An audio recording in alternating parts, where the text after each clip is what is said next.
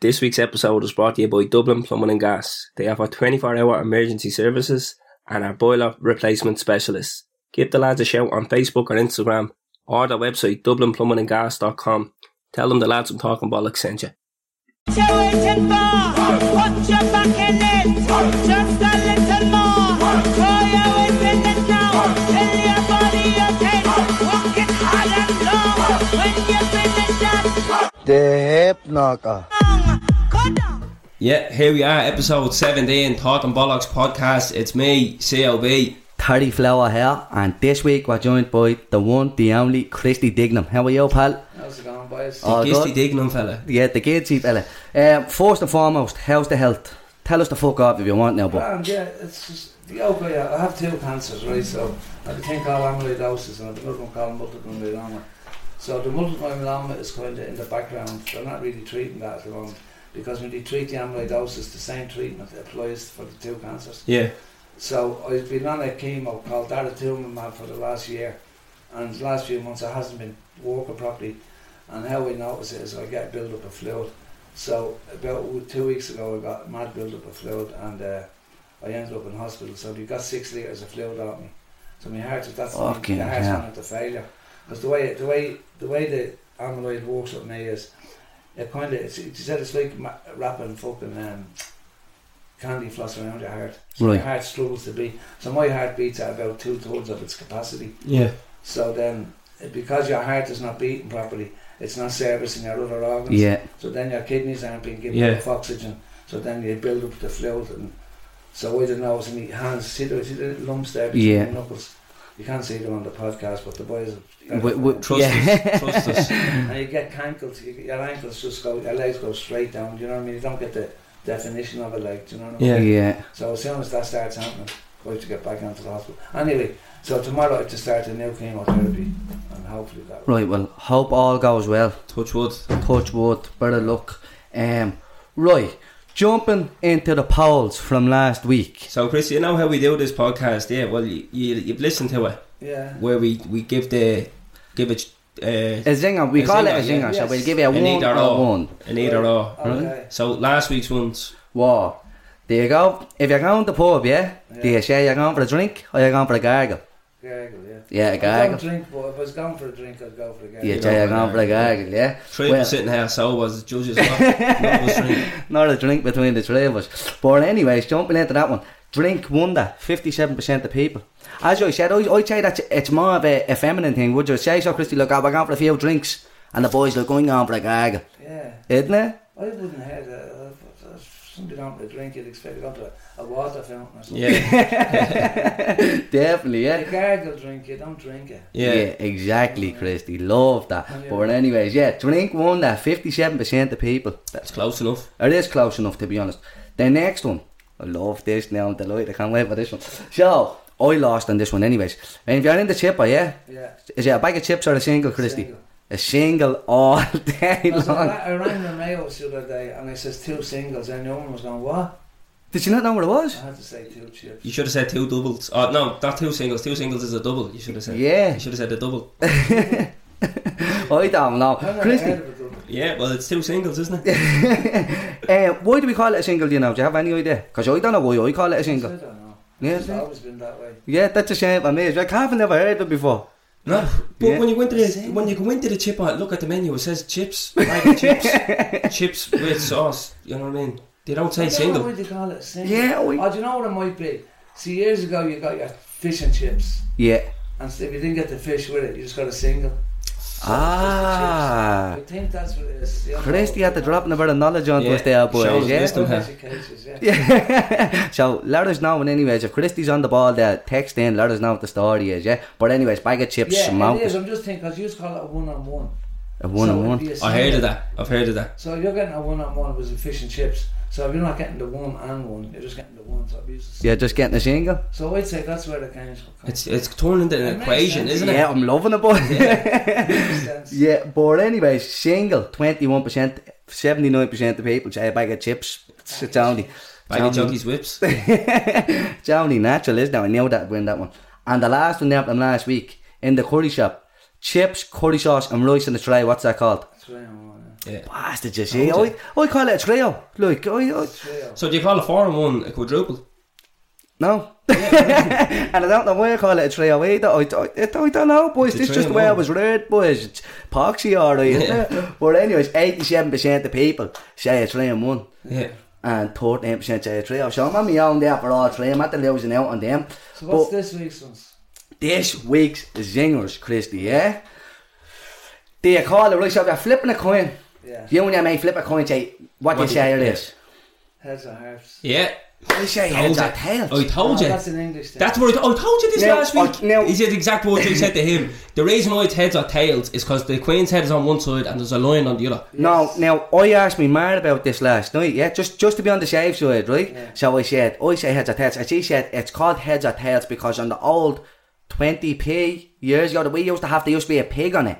Yeah. But there used to be a harp. There's always a harps on Before it. that, it goes back before that. Even before that again. But Irish coins always have harps on them. So it's heads or harps. Yeah, exactly. Yeah. Right, so fuck me, so isn't it, boys? Yeah. Bang So- out of order with your heads in.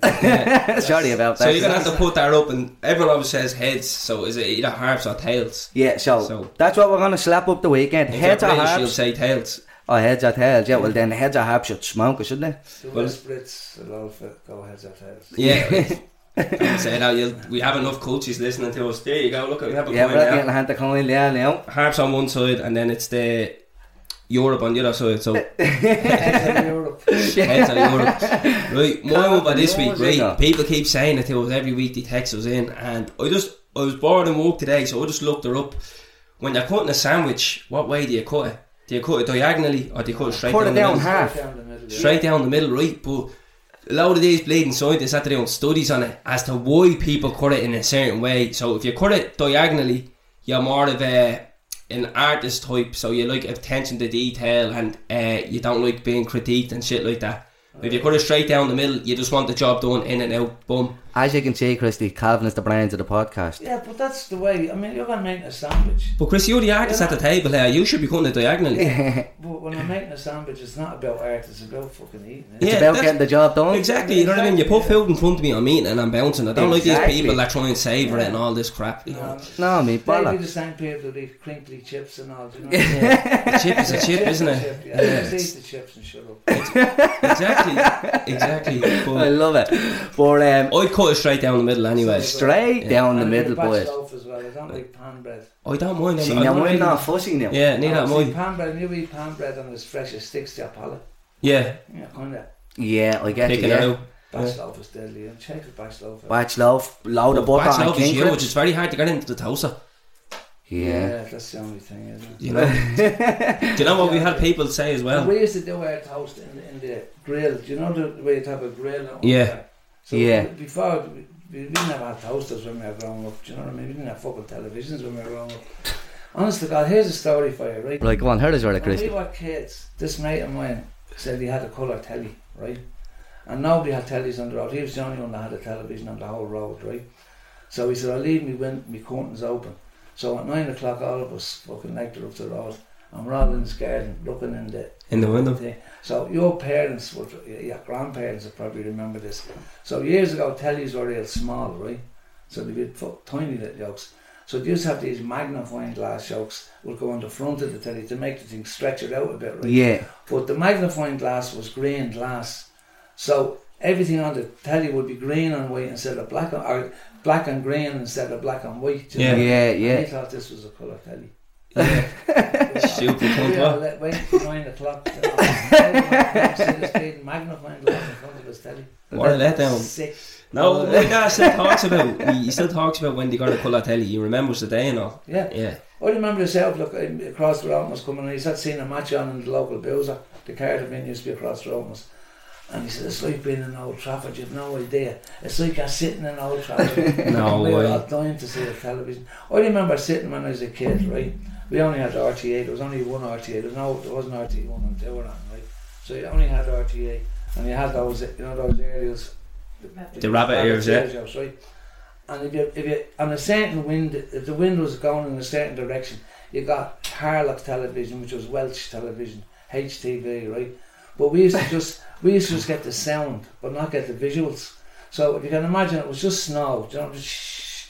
but you could hear it was a Dracula film on, and me and my ma sat for an hour and a half listening to a bleeding Dracula film. What? Just listening to it. So you don't know how good we have it these days. Honestly, Jesus, you don't. I remember, here's a story. We're down, there's a place called Muckross Park down in Killarney, and it's all old cottages, and it's the Bannon tea is there, do you know what I mean? Yeah. And she's sitting there making butter or something in the gaff, you know, with the old, you know, stud. Yeah, churning the butter. And we went in one day, and we were actually down there gigging, so we got there about 5:30, and we were closing the place up. So I was just chatting to the own, you know, and she was saying all this, and she said, you have to understand, she says, when I was a kid, she said, there was one phone in the whole village, in the post office, she says, so if anybody wanted to ring you, you had to say what time they were ringing you, and you headed up to the post office. She says, and another person had a radio, she says, and nobody had televisions. She said, now you have computers and laptops, and you know, like, that's a mindfuck. It's for madness. like that, you know what I mean? Yeah. And if you look at the way technology has brought us in the last 50 years, it's gone further in the last 50 years than it has in the previous 500 fucking years. Yeah. Because the last time there was a huge jump like this was when they invented trains. Because before trains, nobody had watches or clocks on it, because nobody gave a fuck about the time. Do you know what I mean? It was either daytime or nighttime or afternoon or evening. Yeah. It wasn't 3 o'clock or 2:10. That didn't matter, do you know what I mean? Yeah. It only mattered when trains were there, because you had to be there for the At a certain time, yeah. to get our trains. So, and as well as that, people, we say, in Athlone never tasted a mackerel, because they were too far from they could coast, take 3 days to get to the bleeding to Athlone in a horse and cart, do you know what I mean? So they wouldn't have tasted mackerel and stuff like that. So when trains came along, they started being able to taste a cod and a mackerel and shit like that. So that changed the whole, you know, and then the Industrial Revolution came. And the next big change was the computer age, which is what we're living in. And what do you think about it all this day and age? It's deadly, you know. Yeah, a lot of people are against it and stuff like that. I think that they'd like to go back in the day. They can't turn the clock back. It's like when we started first, like for example, you've got things now with royalties for albums, right? Yeah. So the last album we done, it cost us about 100 grand. We're our own record company, right? So we pay for everything, and we work through gigging, whatever gigs we do, we generate money. We'll pay for the album, and then whatever it generates comes back to us, right? So anyway, there's my board's phone bouncing off the wall. Anyway, so we spent 100 grand on this album, and in the first 2 weeks we sold, I think, 40,000 euros worth, and there was 250,000 euros downloaded illegally. So our record, the bloke that we had as a distributor, which was EMI Records, brought them all to court, you know, all these, you know, the Spotify and all this shit. But you can't unring that bell, do you know what I mean? Yeah. It's out there now. Yeah. And as soon as you stop one company doing it, another company set up 2 hours later, do you know what I mean? And I see, I remember growing up when all the colour tellies were coming in and people say, oh, that's all bogey shit, you know. Honest to God. Yeah. We're trying with holy water and all of the walls, you know. Yeah. So you can't, progress is progress, and it's never going to stop, do you know what I mean? Yeah. And the reason that we're old and shit like that is because young people are there to absorb that and better it, do you know what I mean? Well, that's it. Give a baby a phone and they're bummed, they're playing a game, a 2-year-old bummed, playing games instantly. Yeah, I remember my daughter with the phone, right? I was trying to get Turn the Yoke on, and Air Force song called This Is, right? Yeah. What a tune, by the way. And a fucking phone. Yeah. Holy shit. Do you know what I mean? She's playing the song on my phone, just on the dial tones. Yeah. It's madness, You know, that, isn't it? That's the thing. I think technology is great. It's just the people that are the problem. I have a grandson and he's 7. When he was 5, even now I'll hand him my phone, and in 2 minutes he's doing Minecraft on YouTube. I couldn't even do that. Yeah. Do you know what I mean? It is. It's nuts. Amazing. It's great, you know. You know, there's part of me, you know, I look at the crime and all, and that frightens the shit out of me. Do you know what I mean? Where the world is going, and there's a moral fibre that doesn't exist today that existed when we were younger. 100%. And I don't like that. Like, you know, these kids that rang that young fella last week. The young one rang the young fella and she came in and they all jumped out and battered him with bars. I didn't hear about it. It's in Chicago. So this young one rang this young fella, 15-year-old young from Tala, and she obviously said, look, you know, whatever young one says to him these days. And your man set him up for a meet, you know, the meet, you know, and a lot of the youngsters jumped out of the bush. And bashed him? Battered him right in Bart. He broke his leg, his ribs and his arm. It's scary, isn't it? You know, that frightens the shit out of me, that end of it. But the other end of it doesn't, you know. Like, the other end of it is amazing, you know. Yeah. And, like, when I look at how far it's come in my lifetime, you know, it's what's going to happen in the next 50 years, you know. And what do you think can happen, Christy? Give me an idea of what cars goes are on. going to be flying around. Yeah. Do you know what I mean? I can't, boys, listen, I obviously just don't have a great blatant imagination or whatever, yeah? But I can't imagine ever. There is flying cars now, is there? Or a flying car getting made or something like that. I can't imagine ever seeing cars flying around. Right, the reason we drive on the left hand side of the road is because animals have the right hand side of the road. So animals used to be on the right hand side of the road, horses and carts and all. And that's why we were relegated to the left hand side of the road, because cars were just never going to happen. I thought it was a Commonwealth thing, no? All the on. Commonwealth countries drive on the left. Like, they thought when trains came out first, people thought they were going to bleed to death on the fucking trains, because the speed they were going, thought the noses were going to explode, the pressure of the air and all. So don't be worrying about your lack of imagination, and don't be thinking it won't happen. Like, so you reckon in 50 years time we'll have flying cars? I don't know. I think 50 years ago they were saying in 50 years time we'll have flying cars. Yeah, but that's it. Look at Futurama on the telly, you know. That's what I'm basing it on. Yeah. And he wrote The Simpsons, so there you go. Are they what I'm saying? Yeah, same. Mark Ryan, yeah. That fella must be worth a right for you, but that's the wonder of it, isn't it? That you don't know what's going to happen. Yeah, it'd make you think, wouldn't it? Because like 50 years ago, what genuine the people were saying, you'd never be able to FaceTime someone in Australia. Like, think about that. It's funny that you should say that. The other morning I was lying in bed FaceTime my sister with my niece. So my sister had a baby in January. You know what I mean? She's on the other side of the planet, and I'm there talking to her. And you can still, you know what I mean? It's we couldn't even mad. get phones when we were kids. Yeah. You know, there was a phone box around the corner from us, and you'd go around at 6 o'clock, there'd be a queue at the phone box. Even that's mad to think about. Like, obviously you don't see phone boxes around anymore. They're all just gone now. But like, even when we were growing up, people used to fucking, and I'm only a pup, Christy. Yeah, people still used to use phone books. Yeah. Like years ago. That's mad to think about. Yeah, but so that's also a wonder, you know. And that's the thing, you never know what's going to happen. Like, I could have never envisaged 20 years ago what was going to be like now. Yeah.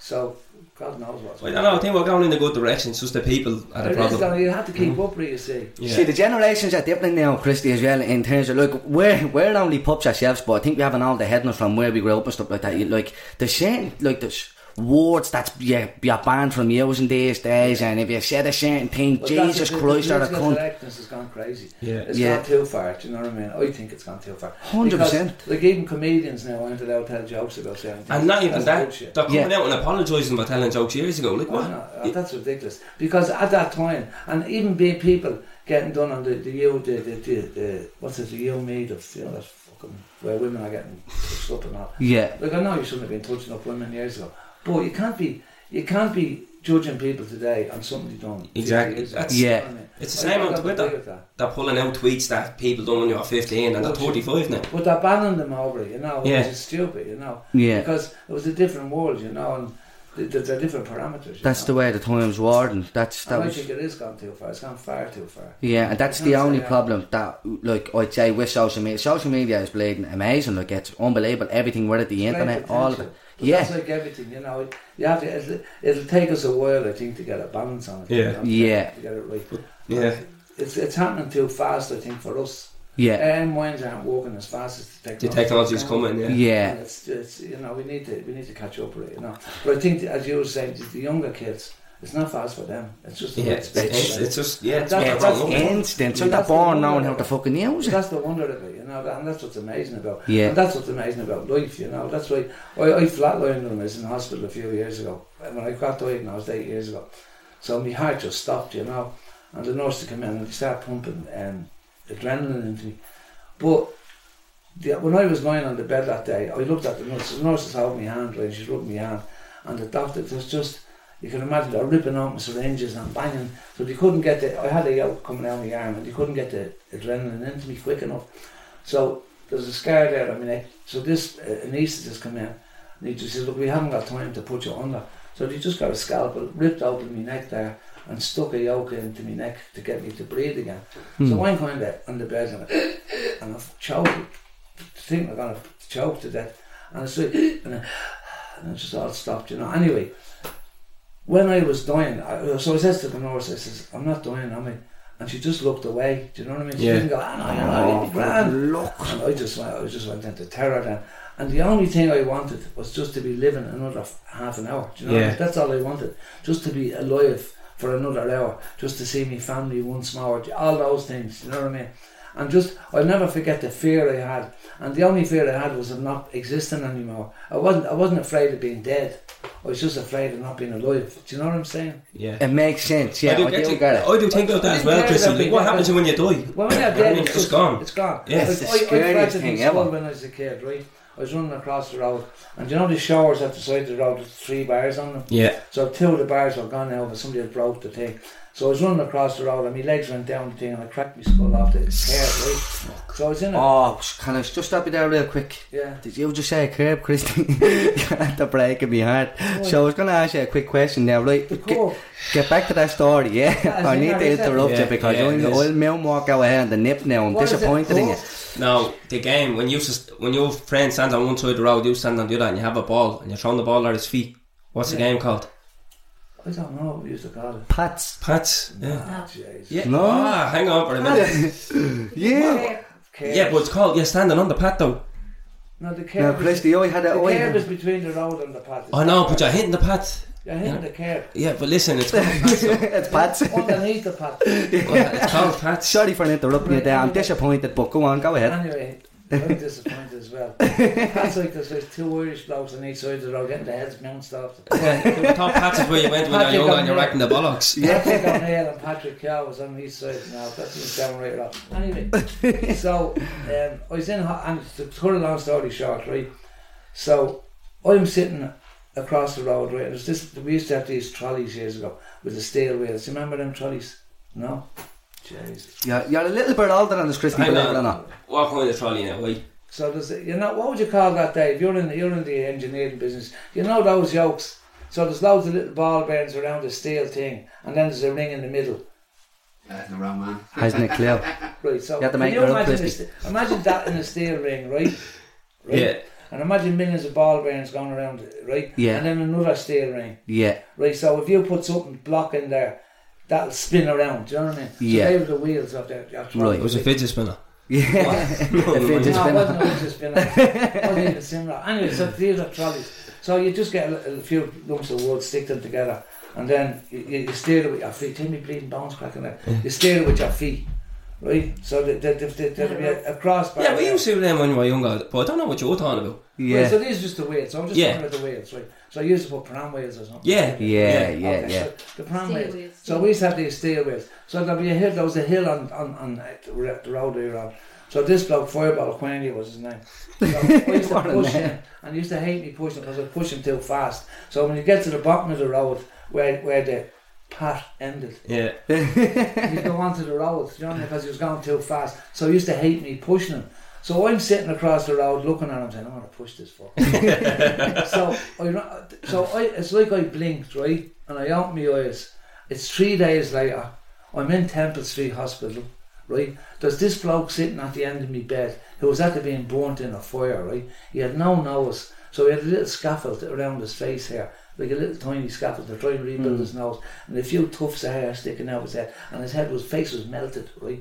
So I thought God was, because I had this bad thought, You thought you were that dead. God was at the fucking Yeah. killing me, and this was the devil sitting at the end of my bed, Oh, right? But the point I'm making about the whole thing, I'm going to Serious tangent here. the point I'm making is those 3 days were like that. Do you know what I mean? Yeah. So I always thought if you die, that's what it's going to be like. It's nothing. It's Yeah. just- like I don't remember being asleep for 3 days.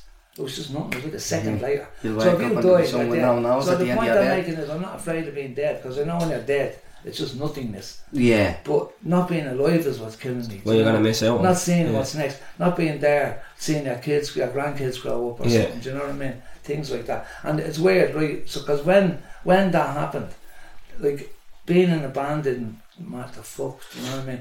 What car you drove, where you lived, none of that mattered.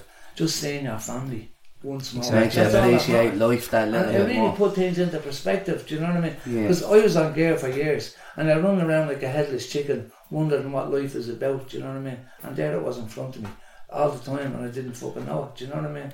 Yeah. It's weird. Well, it's a scary one, that now. Listen, it Getting too does. deep, aren't we? Yeah, a bit deep there. No. See, I thought I was going deep with the triangle cutting sandwiches there. That all stemmed from the triangle cutting sandwiches. But listen, you had to talking about you were on gear there and stuff like that, so we may as well just jump straight into your story. We'll go back, your story. And bring Go us back, back to the start. Right, so Christopher Dignan. I was a Gitsy. So I was a young fella. I was about 16 or 17, and both of my grandfathers. So we are from Dorset Street as well, right? Oh, really? Yeah, my granddad. Yeah, I can't say sorry to her. Yeah, look at the parents for this Don't game. say sorry to her. Let me get a belt of a nice So straight. my dad was born. My mum and my dad were, you know, Coles Lane, as a back at Moore Street. Yeah. So my mum and my dad were born on each end of that, right? But they never met each other. Well, they lived there. Do you know what I mean? Yeah. So then my dad moved to Dominic Street, facing the church. You know the church in Dominic Street. So if you look across the road, there's the facade of an old then he also lived in there, right? So they were my mum was moved to Dorset Street, and then they moved to my mum moved to Cabra, and my dad moved to Clonliffe Avenue down in Ballybock, right? Yeah. So that's when they met. My mum's in Cabra and my dad's in Ballybock, and that's when they met. And you know, oh Jesus, you was living in Cole Lane, so did I, kind of thing. Yeah. Right. Anyway. So what was it? Yeah, you were going back to Where when you you were from? 16, 17, So that's how they met. My granddad, Yeah. right? So I'll just tell the story about my ma's dad, right? Yeah. So my ma's dad was an alcoholic, right? Out and out alcoholic, it's a chronic alcoholic. So my ma's coming home from school. My ma's coming home from school, she's 14 years of age, and she passed her ma in the street. And her ma said, she was the oldest of 5 kids, my ma was, right? So will you give our brothers and sisters their dinner at Cynthia? I left the dinner in the oven or whatever. Give them that dinner. And she thought her ma was going to the shops, right? Her ma fucked off to England. That was it, her ma's gone. So now my ma is like the mother of 5 kids with an alcoholic father, right? Yeah. So my grandfather dies a few years later, right? And because they were so poor, because of all the alcoholism and all, the neighbours in Cabra all kind of bunched together to pay for his funeral. The granny came back from England, got the money for the funeral, fucked off to England. So my granddad's buried in a bleeding pauper's grave somewhere in Glasnevin. We don't even know where he was buried, right? So my dad's dad, I know Birmingham's in Dorset Street. Yeah. So my dad's dad fell off a stool in Birmingham's, just killed over an alcoholic. So I grew up, my dad never drank, my man never drank, totally anti-alcohol in Agaff, right? So no team of alcohol. So then I got into the whole music thing and I was into all that. So I was into the kind of that kind of say hippie-ish kind of. That's saying. At that age, right? So hash came out, and hash was like at that time there was no criminals selling hash. It was a few hippies. The thing that sold. And you bought somebody would buy an ounce of hash and cut it into 4 quarters and sell it as 4 quarters. Like there was no 10 spots, skinny 10 spots. None of that shit went on, do you know what I mean? But it was only the criminals then saying the money was being made and they steamed in then, right? So I used to scour off this bloke over in Mount Pleasant Flats, over in Mount Pleasant in Rathmines, right? He was a Hells Angels dude. So one day I arrived at the flat and I used to get a quarter of hash off him every week. So one day I arrived and I was looking for me. He said, no hash, I've only got skag.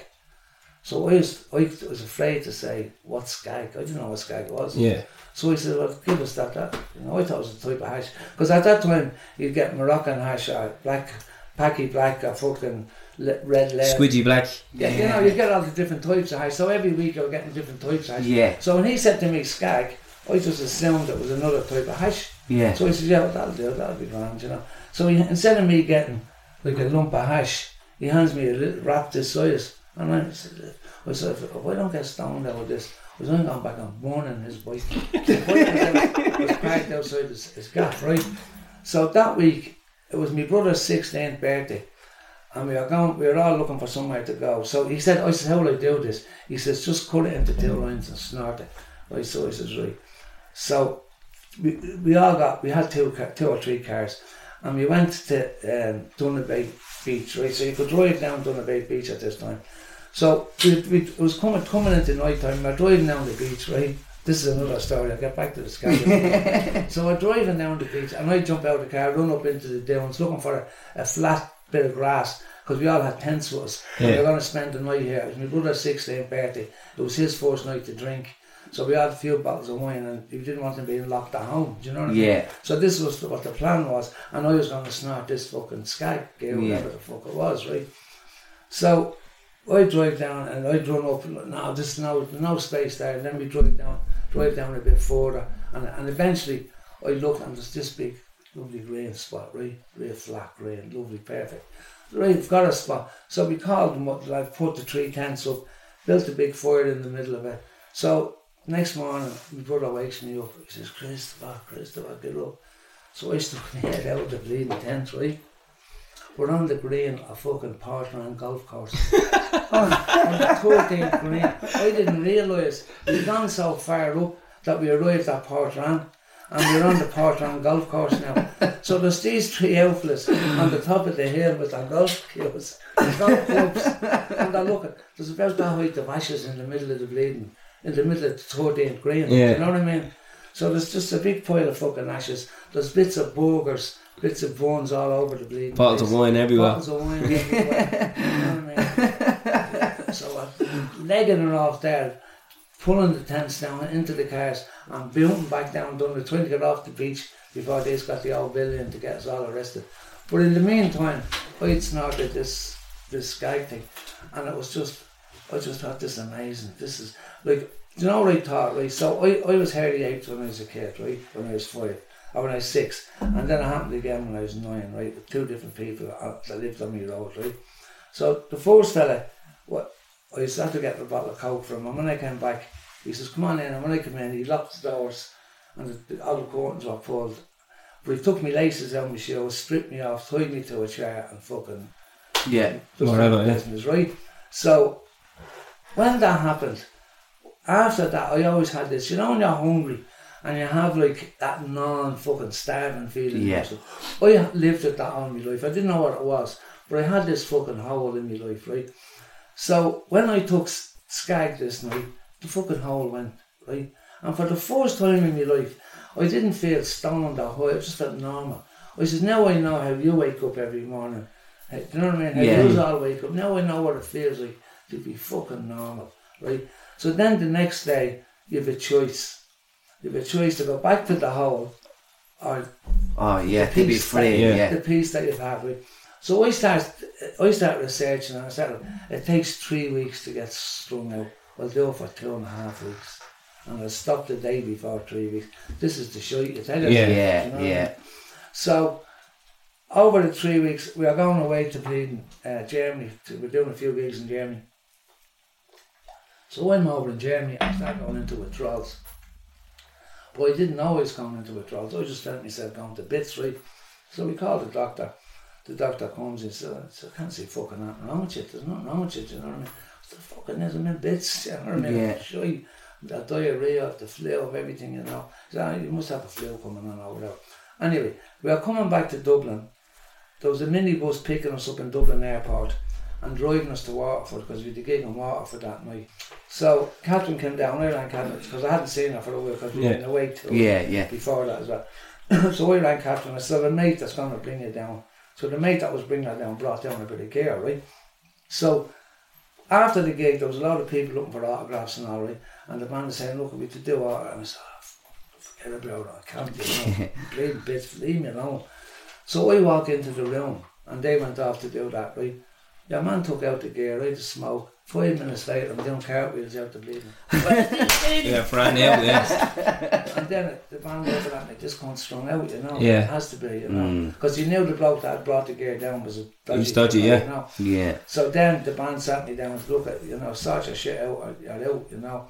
So I said, right, look, I'm sorry, I didn't mean to get this way. I was like, I never intended this. Because I didn't. Nobody fucking intends to end up strung out, you know. Yeah, exactly. Nobody wants to be sitting and bleeding O'Connell Street, banging a fucking gear into their neck or whatever, do you know what I mean? So, anyway, that's how it started, that's basically. how it started, That's how it basically. started. And then, once you're on that thing, it's just so hard to stop, do you know what I mean? I tried for years and years to stop. And I ended up going to a place called Tamprabok in Thailand. It was a Buddhist monastery.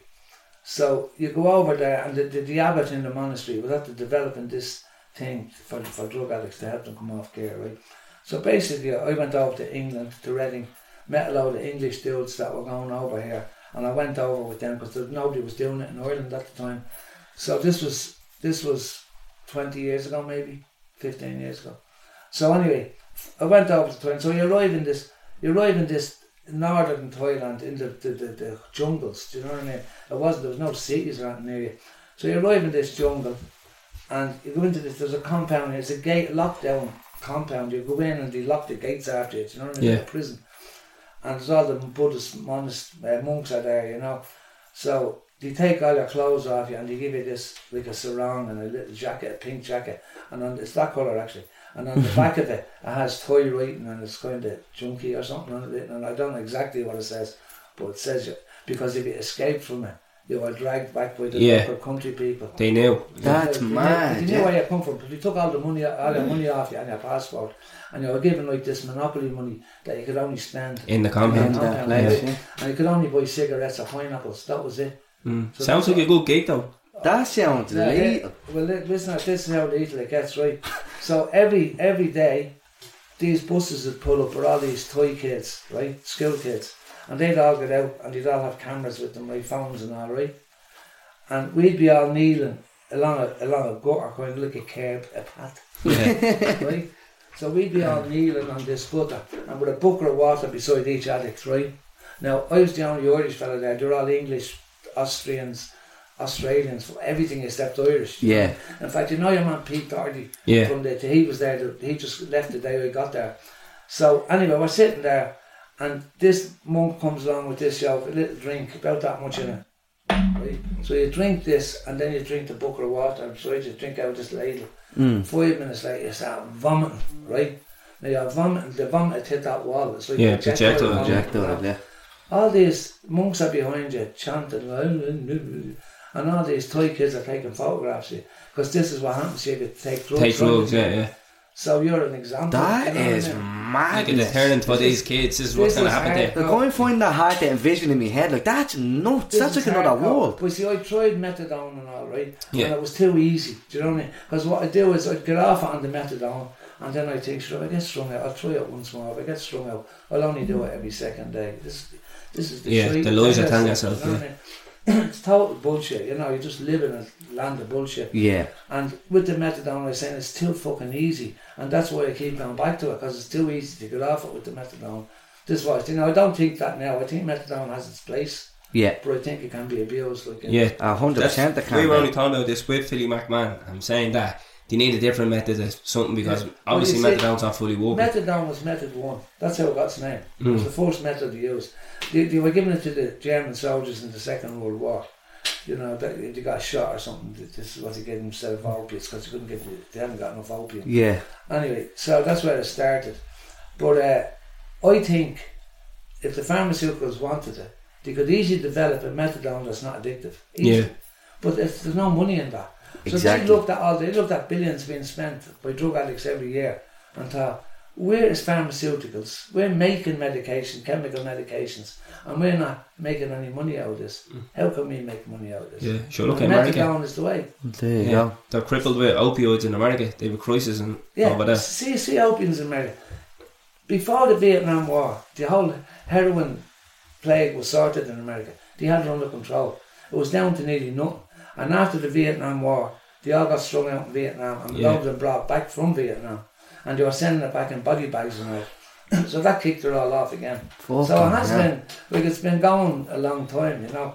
But I have a thing about the pharmacy. If you wanted to make a methadone that got you off heroin but didn't get you strung out on methadone, They could. They just wouldn't make the bread. There's no money in that. Exactly. There's no money in something that has a final cure. It's like cancers. Do you know what I mean? There's cures for cancers, I believe, being made, brought every. Surely they got by now. But there's no money in it. No. There's no fucking money in it. So you look at commerce, since commerce began, right? The top 3 commercial enterprises have been arms, cosmetics, and pharmaceuticals. Since back in the Roman times, right? So since then, sometimes it's arms. And they fluctuate, The top 3 change, yeah. Them 3 are the top 3, since commerce began. So what does that tell you? Do you know what I mean? That's so fucking the nuts. wars are fucking drugs. That's where the money is. Yeah. And we bought into that. So that's where my life started with drugs. You know what I mean? That's madness. Right. What age did you get into music at then? I was into music Your whole life? the day I was born. So when I was a kid, I was into school choir. Yeah. And I used to be looking at songs. You know, you'd see Top of the Pops or something. I'd be saying, right, I'm going to sing that on my record on the Mola. I didn't realise you wrote songs Yeah. back then, do you know what I mean? Yeah. I thought, oh, that's a song, I like that song. So it's like the Angie, let's say. So I'd heard Angie when I was a kid. All right, I'm going to record that on the Mola. So it's always... You were always thinking about it. Yeah, as you get older, you It's realise... just as you said there, Chrissy. So you always thought, you had to sing someone else's song, Yeah, kind of thing. Is that where the idea for "Wish You Were Here" came from? Yeah, You cover exactly. Pink Floyd, yeah. So I would have heard them songs when I was a kid and thought that's and loved them. And Angie was the same. You know, Yeah. the song Angie. Them two songs. That's where I got them from. Yeah. Yeah. When I was a kid. Did you ever hear the "Wish You Were Here" cover? Unbelievable. Yeah. I genuinely, Chrissy, right? So, good friend of mine, James. I told him that we're gonna have you on, and he couldn't believe it. So on his bucket list was actually to go and see you in Vicar Street at Christmas. He didn't care what year, as long as he did it. So he actually had that on his bucket list. And The pandemic here. well, no, we did you did. go? No, we did go. I think it was 2017 or 18 because I went with him. Yeah, I went with him. Vicar But Street's brilliant. great gig. I Yeah. love Vicar Street. But when he sang "Wishes Were Here," I think it's better than Pink Floyd's cover of it. Well, I suppose it's their songs that they cover, but Yeah. just when you compare the two of them together, it's Aye. hard to believe that you are covering them. Do you know Yeah. what I mean? And sometimes it's the song you hear first. Do you know what I mean? If you ever heard Floyd first, you I did hear Floyd first, Oh, did you? but that's what I'm saying. Uses well, a, that's a compliment. I'll take that as a do you compliment. know what I mean? Don't want to sound like a little fanboy here licking his arse because he come onto the podcast. Fanboys are alright. It made me living now with fanboys. Yes. But That's how he. Yeah. So what age did you realise that you were good at it? Well, I never thought I was good at it really. So the thing that drags you back, like when you think about a singer or any most artists, successful artists, are very insecure in themselves, right? Because what they're doing is every night they're getting up on the stage. They're going to accept me. Do you know what I mean? yeah, And that's what they're doing, you know. So I always felt kind of, because you see, we're educated in a system where you're working class, so you're educated to be a carpenter, yeah. or that maybe an electrician if you're really fucking Exactly, smart, yeah. you know what I mean? And if you're really, really, really fucking smart, you get a job in the civil service in the Yeah. post office. What Yeah. you do, Do fuck you know up. what I mean? You get Good Friday off as well. Yeah, great pension. But that's the vibe, right? So I was never told in school, you can be a doctor, you can be a solicitor, you can be a composer. We were never taught those things. Exactly. We never had those things to aspire to. So I used to look at David Bowie and Mick Jagger and the Beatles or whatever as if God anointed them. You're a rock star, Yeah. you're a carpenter, Yeah. you're a butcher. Do you know what I mean? And it's only when I was about 6, right? And I was out on my road one day, we were playing football on the road, and this mate said to me, he said, you know Slade, you know the band? Yeah. Come on, Yeah. what's that? Merry Christmas. Merry Christmas song, right? So that's Slade. So they were kind of happening back then, right? So he says, you know Slade are from Birmingham, a place called like Finglas in Birmingham. Yeah, And that was like an epiphany for me, do you know what I mean? And I said, what do you mean? And he said, well, they were just young, just grew up in a place like Finglas. they're no different to you, in basically. Birmingham, Yeah. yeah. He says, and he decided to form, they're all mates, and he decided to form a band, and they all learned how to play their instruments, and now they're Slade and they're on top of the pops. And that was like, Mind blown. so now, if they can do it, I can do it, you know. So then for years I'm making all these plans in my head. But, you know, I thought because I wanted to be a singer, I was going to be a singer. Like if you wanted to be a rocket scientist, you'd be a rocket scientist. I didn't realise you had to work at it, you know what I mean? To make- Yeah. Thought naturally happened. Yeah, just I thought, I didn't understand the concept of having to achieve it, you know. So then I got a bit older. So then I was in school, and I left school then after the intermediate cert, which would be the junior cert. Cert, then. yeah. So I just wanted to be a singer, so I didn't give a fuck about, you know, I knew An I knew how to education read and sort. write. I knew Yeah. how to add up, that's all I give a fuck about, you know what I mean? I want to write songs, so I knew how to do that. So anyway, Joe was in my class in school, and I knew he could play guitar. So they formed a band called Electron in school, and I was knocking up to me I'd knock on the Fridays, Joe, want to form a band. And I knocked to me next Friday, and so before I come back next Friday, this was going on for weeks and weeks, and he was just running me around, you know. So finally, this band Electron was asked to do a gig for the Irish Youth something in Ballymun Towers in Finglas, right? So he rings me up and he says, "Oh no, you must have called up because you didn't have phone." You went down to the post office at 6 o'clock. Yeah. He said, "Be at the post office at 6 o'clock. I have a message for you." So no, he said. So he got in touch with me. He said, "Look," he says, you know, we were going to follow, you want to be the singer, our singer is gone kind of thing. So I joined as this band Electron. So we learned all these songs, all Tin Lizzy songs and stuff like that, you know. So when we got to the gig, we're doing the gig, and it was an IRA fundraiser in Ballymun. So they're all wearing their bleeding berets and their James Connolly badges and all, you know. So they asked us to play the national anthem. And none of us know it. Not at all. So they come up and say, they're playing all these fucking English songs, we just don't know the Irish national anthem. And I'll never forget it, right? So I'm on stage, and my knuckles nearly busted through my hand, because I was holding the mic that tight. I was like that for the whole gig. It didn't move, like the mic stand was there, do you know what I mean? Yeah. So you know the way I used to perform with my bare feet for years. Yeah. And the reason I used to do that was because when I'd look at the audience, my voice would start shaking. So it'd be like that. So I used to close my eyes when I was singing, and when I was walking around, I'd be falling over the guitar leads and stuff. So when I was in my bare feet, I used to be able to feel me way around. Do you know what I mean? Yeah. That's a mad one, that. That's how I started. So then we're down in Cork doing the gig. Now my feet used to be like that. I used to be able to walk on glass and all, and I wouldn't cut my feet because they're so hard. Yeah. Because the stage is all over the fucking country. Anyway, we're down playing in Cork one day, and this fella, can I go up? So I dragged him up to do the end. We're doing some encore or something, dragged him. And he had a point, and just smashed on the stage. So you're going to have to walk on that now? Yeah, on my bare feet. He's a fucking dipstick, you know. So I started to stop in my bare feet then, you know, so that's how I ended up stopping. He's a little shy bagging anyway. But the first few times I couldn't fucking sing in my shoes. You know, you hear footballers putting their left stocking on. The superstition of it, was it? That became a thing where I couldn't sing when I, because I could feel the heels of my shoes and all, and I was just fucking my head up. You know? That is superstitious, Christy, because people are asking us how we do this. Do you know what I mean? Yeah. But for things like that, I am. Well, when I see a Black Cat, I spit. If I see Celtic playing, sometimes I'll be looking at Celtic, and I'll say, if I'm getting beaten, I'll say, if I don't look at the next 15 minutes, they'll score. And I'll turn the telly off. And hope and pray. And they won't have scored. Sometimes they do have scored. Yeah, so it works sometimes.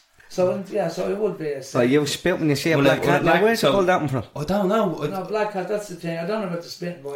Every time a Black Cat crosses me path, I spit. If a Black Cat crosses your path, it's bad luck, yeah. But if you spit, it cancels it out. That's a mad one. And I won't walk, if there's a ladder, I won't walk under it. I know loads of people. I wouldn't walk under the ladder. You know? People say to me 4 shores. Yeah, I don't know what it means, boys. I'm not superstitious. Do you know the shores on the footpath? If you walk over 4 of them. Do you know they're usually in force? Yeah, don't walk over 4 of them. Walk around them as well. We're away from a suburb, so we wouldn't have 4 in a row. Yeah. In the inner city, you'd probably have. Yeah. Everything's more compact. Even when I was out running this morning, I was running around them. I won't walk across them, yeah.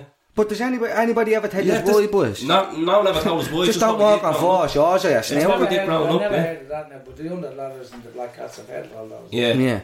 But so Christy, you're talking about touring around, all this carry on. What was your first? You don't have to tell us how much, but your first big... I'm gonna jump straight into it. Your first big paycheck. Do you remember it? So what was it like? Out in Ballymun Towers with your fundraiser. I remember the first actual paycheck. Right.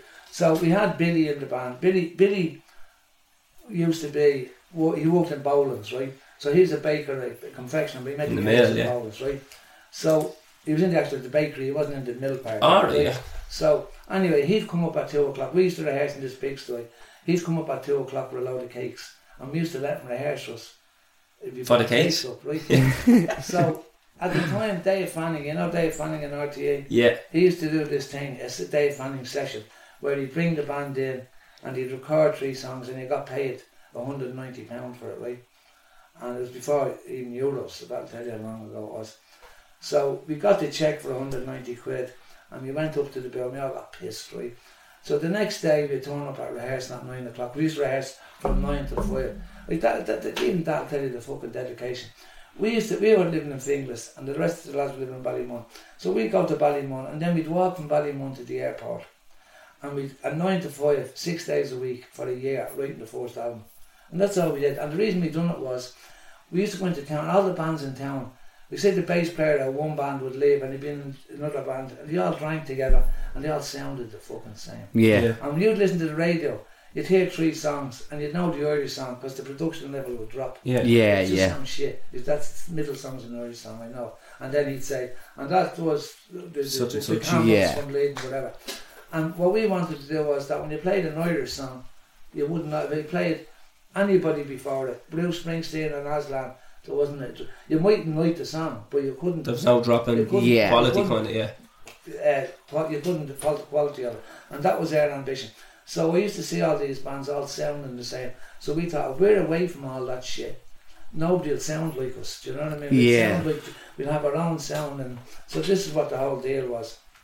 So anyway, Billy comes up this day at 9 o'clock, and we're no fucking cakes. So he says, "What's the story, Billy? Where's the old cock of Millis, you know?" And he said, "No, he's asked me last night to join the band."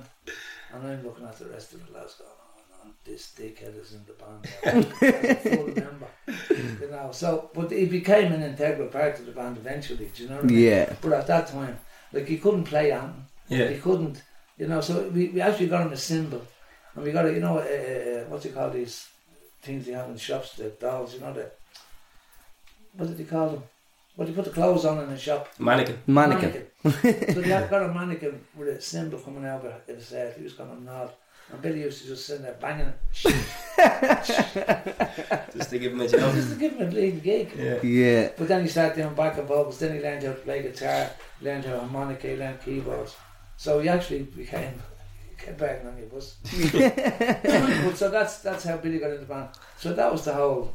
Yeah. So that was our first check. The first check. Yeah, the first big check. I suppose when we signed with EMI Records, like, that would have been like 100 grand. Do you know what I mean? Yeah. Where you got a check for 100 grand. What was that like? I don't know, because the fucking went in the bank. We were on 80 quid a week. Like, we were playing the O2. Do you know what I mean? And I was on 80 quid a week. Yeah. That's mad to think about, though. The record company give you 100 grand, right? But that 100 grand is to do it for a year.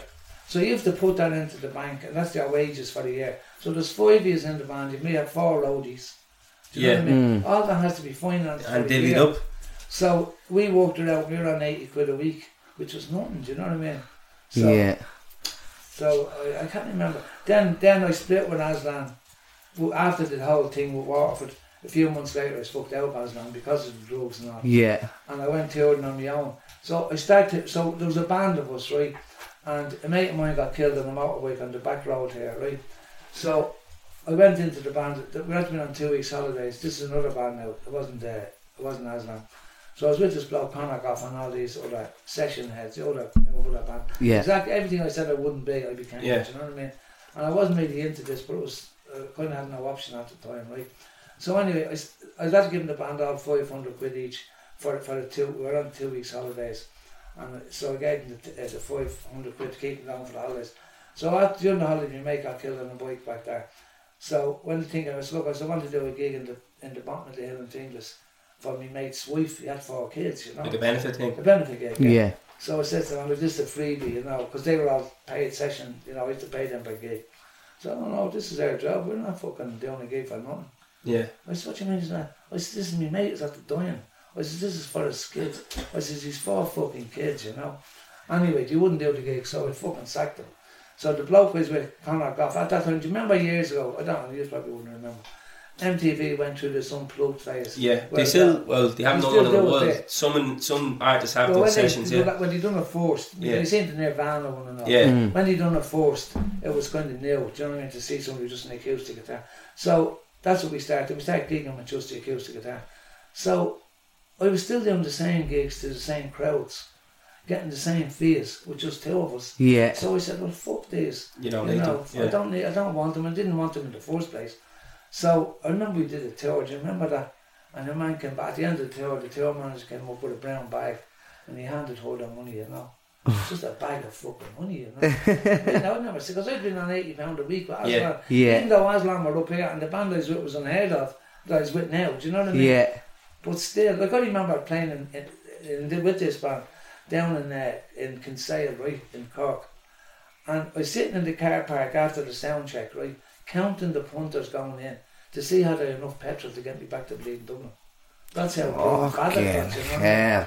But I think all those things, they teach you how to be they teach you a craft. You know what I mean? Well, definitely, when you see these fuckers on the X Factor and all, like, they're unheard of. I remember there was a bloke called Doolin. He represented us in the I go on tangents, don't I? We love it. Keep it She going. represented Ireland in the Eurovision, right? And basically, this bloke was unheard of, right? Came up, was on one of these Eurostar, or Yeah, one of talent these shows, yeah. right? Became a household name within 6 weeks or something. And then, because he won it then, he represented us. He flopped badly in the Eurovision, because he was up against all top musicians over there, do you know what I mean? Yeah. So when he came back, the press here crucified him. Well, you wanker, you came last. We're usually winning the Eurovision. And my heart went out to this bloke, even though I don't agree with all that. Yeah. Face that X Factor shit. This poor bloke was unheard of. Was made but hadn't learned how to be a singer. Hadn't sat in Cork, punters going in. Do you know what I mean? Yeah. He hadn't done all those things that make you. That's what gives you. That's what. When you're playing the Vicar Streets then and they're sold out, that's what makes you appreciate that. Do you know what I mean? Because you know what it's like at the other end of it. This young fella didn't. Do you know what I mean? So he went from that to the Eurovision, playing to 200 billion people. Just got fucked You know into what I it. mean? And then comes back to Ireland and it's all pulled from under him. Yeah. Like he's that who's he now? I know. Exactly. Yeah, This it's is a load of human bollocks, being but- we're talking about. Yeah. This, like, people think he's a singer. He's a fucking human being. Yeah. Exactly. His feelings like everybody else. Do you know what I mean? He's probably inadequate because he's a singer. Yeah. And he's got to enforce and reinforcing that inadequacy by the way he's treated him when he came back. Because he didn't measure up to professionals that are probably doing it for 30 or 40 years. You know what I mean? Yeah. Bullshit. That's why I don't agree with all the X Factor shit. Yeah, it's like fake. You know, you have to learn how to do it. Yeah. Even with Ciara, with my daughter. I mean, she won't let me do it. And I've tried to help her in certain ways, and she just won't have it. And I kind of admire it in a way because That she is wants- admirable yeah, she because wants to do obviously her- you could help in the industry and but she doesn't want that, and that's great. And she's gone out, done all the weddings and all, you know, Yeah. done all that scene. At the moment now, she's at the writing and recording. She's recording her first album now. Do you know what I mean? But she went out and became a band for a few years before she did, you know, got to this, and didn't ask me for fucking anything, you know.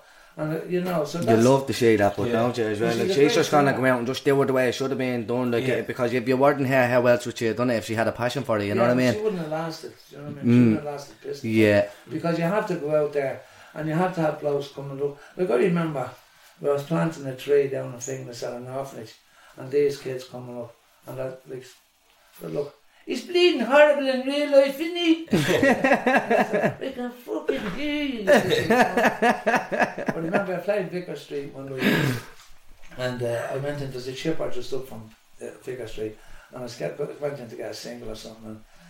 I love it, Christy, a single. So this woman came in with all her kids.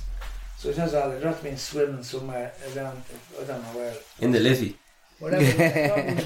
We had all these kids and they're all, their hairs are wet and that. So she come over and she asked me for a fucking photograph or something. And the kids were saying, how is he, kind of thing. And then he's in a band, you know. So the kids come out and says, what band are you? And at the time, Five, remember that band Five? Yeah. They were fucking kind of happening at that time, do you know what I mean? So the kids come up to me and say, what band are you in, mister? So I'm saying, if I say yes, man, I don't have a bleeding clue, you know. So I'm in Five. And he goes, you're in bleeding 50 for you. Fucking brilliant. I love that. Like, Dublin humour is deadly, you know. It is, it's different than any humour in the That's world. why we call the podcast Talking Bollocks, because that's all That's we're it. doing. That's literally what we do. We just sit around and talk bollocks. That's the way. That's more interesting. That, like, you know, I've done interviews with everybody on RTA, right? And to be honest with you, if you're doing an interview, we say, I shouldn't really say this, but if you're doing an interview for Late Late Show, for example, they ring you on a Tuesday and they kind of tell you What to say, what not to say. Script. These are the subjects we're going to be talking about. What do you feel about this, this and this and this and this? Tommy Tiernan doesn't even know who's coming. That's what I love about that show. It's great. So we are playing on his show, but he didn't know he was interviewing me as well. He thought we were just the guests. Yeah. The musical guests. So when I was going to be interviewed, he hadn't a fucking clue. Because a woman, Vogue Williams, was after me, and he says, who are you? Yeah. Because it was before she married your man. Yeah. Aristocrat fucker. So nobody knew who she was, and he said, I haven't a clue who you are. Yeah. So it's genuine, you know. It's not, people are saying, does he really not know who he is? And he doesn't. He has no idea. Yeah. But because of that, the interviews are great. Exactly, Because yeah. there's no, and when he asks you a question, he lets you fucking answer it. Yeah. Like I find a lot of the interviews on telly, they'll ask you a question and you're halfway through your answer, And you move on. and you move on. Yeah. Like, for example, I'll tell you the way television works. Do you remember the old guy done with Finbar Fury on the Yeah, and it was unbelievable. Well, when we were The doing song. that, we had a verse of it, right? So we're sitting there rehearsing the show, you know, and it was Finbar's 60th birthday or something like that, and I was on as a mate of his, kind of. There was a few of his mates were there to kind of Yeah. talk him up or to talk how you knew him or whatever. So he says, "Will you do this?" So I'm singing, and Ryan Thorpe is kind of getting into it because the rehearsal was. I knew it was good when we were doing the rehearsal, right? So the floor manager comes up and he's stopping us, and Ryan said, "No, keep going." And now he says, "We've 33.5 seconds for this segment, the part of us singing the Rainfields of France." And Ryan Thorpe says, "Fuck off, just keep fucking singing." Yeah. So that's how we, now even as it was, we only ended up doing, there's 4 verses and that, we only ended up doing 2 verses and 2 choruses. But that's all we could do. Because it was rushed and Yeah, it's... that's why It's television is. staged, but But that's even what it at is. that, they only wanted half of that. They Yeah. only wanted 1 verse, no chorus. So it just... We heard a lot of bad things about fucking... About telly, but that's what That's I why said. this interview, that's why this stuff works. And when I listened to the Philly one, I listened to the bit of the Liam Cunningham one as well. And that's why it works, because you don't fucking get all uppity. A lot of these interviewers think they're more important than the people they're interviewing. Now, I'm not saying the interviewee is more important, but they should be equal. Exactly. At least equal. Yeah. But not, somebody looking down at that interviewee, it's just But not. that's what we said at the start. This is not an interview. This is a chat. Yeah, I don't it's- come in here with any prepared questions. Well, that's the You way know, to do like it. And that's why we're confused as to like how we're doing but doing well enough, like, That's because why like it's successful. I'm telling you now. Don't Yeah. lose that. There was probably, there was a That's gap what I there for like genuine about it. Because conversations. I've been asked to do loads of podcasts, and like the only reason I was doing this was that was because I enjoyed listening to the ones you've done. we appreciate that, Christy. Yeah, we appreciate it. It's just they're doing something decent, and I like that. And that's like it's like what we're talking about earlier on about the progression. I like young people coming up with their own fucking ideas, Yeah. their own way of earning. Like this was a job that didn't exist 10 years ago. Yeah. You know what I mean? Yeah. And you have created something special. So. Yeah. Yeah, And that's you what can we've people getting on to us like from youth clubs and stuff like that, and saying that because they're seeing the success that we're gaining, that they're going to bring that into the youth club and get the younger kids now into doing podcasts and doing interviews and doing stuff like that and talking about their life stories, and they're asking us to come in And give and mentor them. tell them how we've done, That's how good, we're yeah. doing well stuff, And and just that's touching mad. To what you were saying about when you're in school and you didn't know, like, this is what you wanted to Yeah, be, yeah. blah blah blah. A teacher reached out to us and said that she used us as an example in a business class That's for amazing, entrepreneurs. isn't it? Yeah, And I was yeah.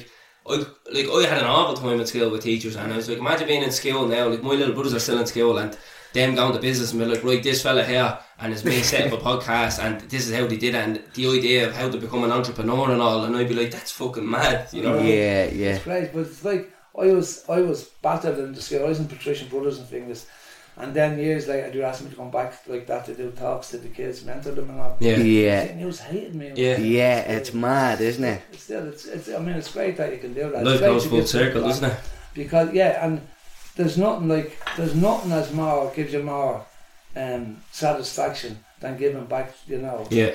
In that sense. 100%. It's amazing. It's fucking. Yeah, we love it, Christy. Thanks very much for that. Anyways, but Melvin, I have a quick question now. I never usually put a question down, right? But I said I'm going into the Christy fella. I don't want to leave the gap and then go bollocks. I didn't say that, so I had to put a few down. Yeah. So yeah, you already had to touching on being on the gear, being on drugs, stuff like that. Can I just ask you one thing You before can. you ask me this? I used to work with a fella from Liberty House, right? Yeah. Yeah. And he used to say, "You're the steam or you're rare." What's the rare? You're rare. You're Yeah. rare. Did I say that's the way you said it? No, because you were talking in the same kind of voice. Yeah, I had something, it's actually funny you say that. Or that, or the, do you know what I mean? Yeah. I was Rare. just dragged So, up, Christy. That's all that is. I actually had this said to me before, Christy, by a real posh girl, right? And I think it was at a house party somewhere, and I said something to someone, and he goes, "No, I'm not," and I goes, "Yeah, you are. Yeah, you are." And she goes, "What's your are?" And I was like, "What do you mean?" I goes, "What did I say wrong there?" And she made a show of me, and I remember thinking, "See you little cunt," because she's really like, "Oh, what you are?" You know what I mean? I was like, "Yeah, you are." Yeah. So I don't know. It's just So that's it's a you thing. are. It's an inner city thing. Yeah, Is that you the only are. thing? Yeah, Yeah. your man was from Liberty House as well. Yeah. Yeah, yeah. What was his name? He's from Liberty House anyways. Yeah, you're rare. You say, Yeah. no, this name. Remember your man, what's it, Rooster? He the houses. You know, if you're going from Liberty House to O'Connell Street, Yeah. you know the red brick houses. across Yeah. the road, That's eh? a diamond. That's where I live. Oh, is it? Yeah. Well, Rooster, what's Rooster's second name? Well, shout out to the Rooster fella, and anyways, from the Gate Dignam So fella. Rooster used to say, you know, because we used to have these mutton flats. I used to walk down the North Strand doing aluminium windows, and we'd have these mutton flats for we were cleaning the windows. You know, the aluminium windows got to go out in the truck. So you know, mutton flats is what you put a pig in the butchers. Yeah. So we used to tie an end of it and throw the rope over the thing. Hoist it up, yeah. But we used to put Rooster into it. He'd be annoying us, and we used to tie him into the old, hoist him up and leave him up there for the day. He said, "Oh, steam on you're a steam on your ass." And when I heard the podcast with Billy, I said, "I have to ask them what Yeah. this is." Yeah, Well, yeah. like if you were missing, I was like, "You're a waffler," and you're like, "Oh, I'm not," and I'd be like, "You are." Yeah, you are. But that's definitely an inner city thing, because I've never heard it since. The only people I've ever heard it from is inner city people Yeah. that are Yeah. from your immediate area. You know? Yeah. Yeah, So it's yeah. obviously a very localised thing, which is a good thing as well, because that's what it's that kind of tapestry that makes us Irish people great. You know. Yeah. There's all these little fucking enclaves. You know. Well, that's it. I work with a lot of foreign people, and they do say to me, like, "Am I pronouncing this word right?" And they'd say something, and I'd be like, "Don't be fucking asking me. I can barely speak English." I don't count English as my first But language. you This know, is the Dublinese. An Irish person speaking English well is supposed to be the best version of the English language spoken. Better than any English person speak it well, do you know what I mean? Yeah. 'Cause they all have their accents as well over Yeah. there, you know, the Cockneys and the this and the that. But a well-spoken Irishman, you used to say has the best... Is it better spoken English than the best normal type of English? spoken English than anybody in the world, you know. Yeah, I'll let you know when I meet one. But yeah, no, Sorry, back so to go back to your... yeah. Before you start roasting me about saying you're there, but yeah, back to where I was. You were saying that you were on the gear and stuff like that, and then you're talking about the music then after that. But what effect do you think drink, drugs had, or how big do you think you could have been, or do you feel like you fulfilled your do you have potential, any or regrets? Right, so is there regrets? Yeah, some people say, you know, the drugs done this and the drugs not, and it wasn't really the case. Do you know what I mean? Yeah. Because you look at right, what we did back in the 90s. Oasis did 10 years later, and they were praised for it. Do you know what I mean? yeah, Because they were into that coke and into Yeah, that this and going into Yeah. off the head. yeah, do you know what I mean? So they were celebrated for doing that. We were crucified for doing Yeah. the exact same thing 10 years later. I think that's This is something I something want to to do say with the to you, gear, but Christy. isn't it? Though? Well, if you look at the likes of, say, Jimi Hendrix, Bob Dylan, Yeah. Keith Richards, they all had heroin addictions, and they're praised. Exactly. Yeah, So exactly. I don't think it was the drugs, right? So it's just to get rid of that myth. What Yeah, happened to us was we never had decent management. You know, you look at U2. U2 got Paul McGuinness very early in their careers, Yeah. and he steered them, and he's an amazing business mind. You know what I mean? And if you look at everything U2 do, they do it correctly. I mean, when you look at U2, right? There are 40 years as the top band in the world, in the top 5 bands in the world, for the last 30 or 40 years, right? No scandals, and there's been scandals. Do you know what I mean? I could tell you scandals about them. Well, I couldn't really. But there's been scandals, yeah, but they never got out. Do you know what I mean? Yeah. And that's brilliant management and brilliant, you know, just brilliant containment of what they are. We never had that. We were, you know... Kind of just let do what you wanted. I'll give you an example. We had this manager, right, and he was managing us, and we went to him, and it was when we'd split up over the gear, right, it'd come off the gear, and we got back together again, back in 93. We released Crazy World, it was a huge hit and all. So we are back on the horses back again, right, and everything was hot and great. So we got this manager in, an Irish bloke, and we said to him, look, we have Ireland boxed off. We could go to anywhere in Ireland and get a gig. Do you know what I mean? yeah, And we don't need you to get us gigs in Ireland.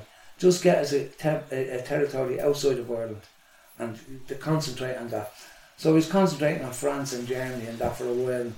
But anyway, he was our manager and he was our agent, right? So the manager is managed your career. Your agent is the bloke that books your gigs, right? So he was getting 20% of everything, every pound we earned, right? So he gets 20 pence. So every £100 he's getting £20. So we do a gig for 10 grand. He's He gets getting two a grand. a 2 grand. 2 grand, right? On his management. Plus he's our agent. The agent gets 10%. So So Bill gets another 10%. 40%. So he was getting 30% of everything. We were left with the 70%. We had to pay all our outgoings on like all our PAs and something, and pay us a wage on the other 70%. So it wasn't in his interest to send us over to some little toilet over in bleeding France or in England where we're getting £100 to do a gig because you're only trying to make it. Do you know what I mean? It wasn't his interest to send us over. So he had us gigging here like fuck. Do you know what I mean? Exactly. So we were just going around milking it constantly. Do you know what I mean? And we weren't getting away. And so it was only after a couple of years, because you sign contracts. We were contracted with him for whatever it was, 5 years. So we had to wait. I sussed this after a year. But we used to wait 5 years till the contract. That's a load of bollocks. And in those 5 years, you know, in the music business, you're never going like that. You're either going like that or like that. Yeah. You know what I mean? So if you're not fucking flying, you're on the decline. You know what I mean? And in the meantime, you know, a Crazy World had been a big hit. Everything was flying, and then it just stalled. You know? See, that's things people would never have a clue about. See, people just look, the boys are laying down this and that and the other, and that's why, whatever. You know what I mean? But like, that's shit that people. Well, that's a Talking Bollocks exclusive, isn't it? Yeah, so we're happy about that. But, no, that's something I always wanted to know, because like rock and roll and heroin addiction, they go hand in hand for some reason. But like, you have these greats put on a pedestal, and then I think that you are looked down upon. Yeah, no, look, when the band was throwing me out initially, and Captain will tell you this, the record company came to them and said, look, this is not a big deal. This happens all the time in the music. We'll put Christy in a separate limousine. You don't have to travel with him. You put him in a different hotel. You don't have to just perform. Do their job with him. This is what we're at to invest in. At the time, they'd invested like £750,000 in Aslan. So we're investing £750,000. We need to get this money back, you know. Just do what you're doing. And just, so they said, look, we've got a new singer. And he's great, and it was this bloke called Amo, and he was in a band called the Lookalikes, who were a happening band years ago here, right? And this bloke was bleeding gorgeous. I nearly rode him myself. He was a male model. He was a bass. He could play bass, and anyway. So when we were before we split up, we were doing this song called what was the bleeding thing called? What was the first single they had? I can't think of the fucking name of it. Anyway, we are working on this song, right? So I'm in the gaff here, and the band are on the Late Late Show with their new singer, and I'm in there, and I'm fucking. You can imagine how I felt. Yeah. I'd started the band. Do you know what I mean? I went around. So when Mila did, remember I said we were in Electron. Yeah. I was looking at all these bands around Finglas, and there was a good bass player in one band, a good drummer in another band. And I was cherry picking all these fuckers. Yeah. So I went around them all and I said, look, I'm getting this band together. You know, we're going to be bleeding huge now. Because I just had this thing. You had this vision, yeah. We're going. I'm not settling for playing at weddings. We're going somewhere with this band. So I've got all these youngsters. So I remember driving home the day I was sacked, and I had to come home to her. She didn't even know I was using gear. Yeah. So I had to come home to her and say, listen, Kat. So for years she was supporting us. She's a hairdresser. So she was supporting me, right? So I went to us, look, you don't have to support us anymore. I signed the record deal, everything's grand now. And I had to come home this day, and I'm driving up Pearse Street, and I'm thinking, I have to go home to her, tell her I'm out of the band, I'm strung out my fucking gear. Fucking so hell. So it was a nightmare, do you know what I mean? Anyway, so when we got back together, what was I talking about just before I got into that? See, I keep going on different fucking tangents. Yeah, it is the couple of tangents. Where were we just before? He was talking about... do you have any regrets? Do you feel like you were held down? Poor management. So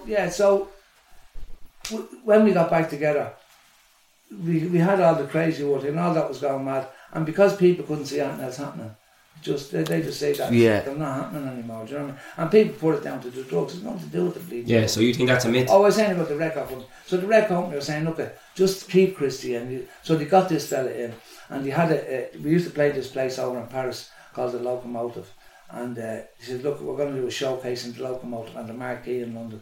These are the two showcase gigs. So I'm looking at the Late Late Show, and this fella Amo comes out, and he was brutal. He couldn't sing, wasn't he? He was shy. He was handsome, but he couldn't sing. Speak that God. If it had been great, I'd have been sick. Imagine, I'd have been looking at Aslan taking off and all. I'd have been sick as a pig. So so we went off and done these two gigs. So I had my little spoils everywhere, you know. So the record company are ringing me saying, look, we went to see them in Paris. we left after the first song, that fucking shite, you know. Yeah, yeah. And so I was just thanks to you. And then when they played the Marquee, people were all, Christy, I was at the gig, you know. I was just fucking blown away. So anyway, the point I'm making is, the drugs have nothing to fucking do with this. Yeah. We've bad management from the beginning. Like when I look at our back catalogue of work, do you know what I mean? Crazy World wouldn't even be in my top 50 of the songs we've written. We've written far better songs than that.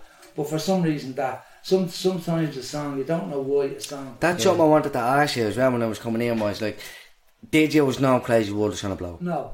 When I sang Crazy World the first time, I'll never forget it. We're doing a gig and we just got back together again.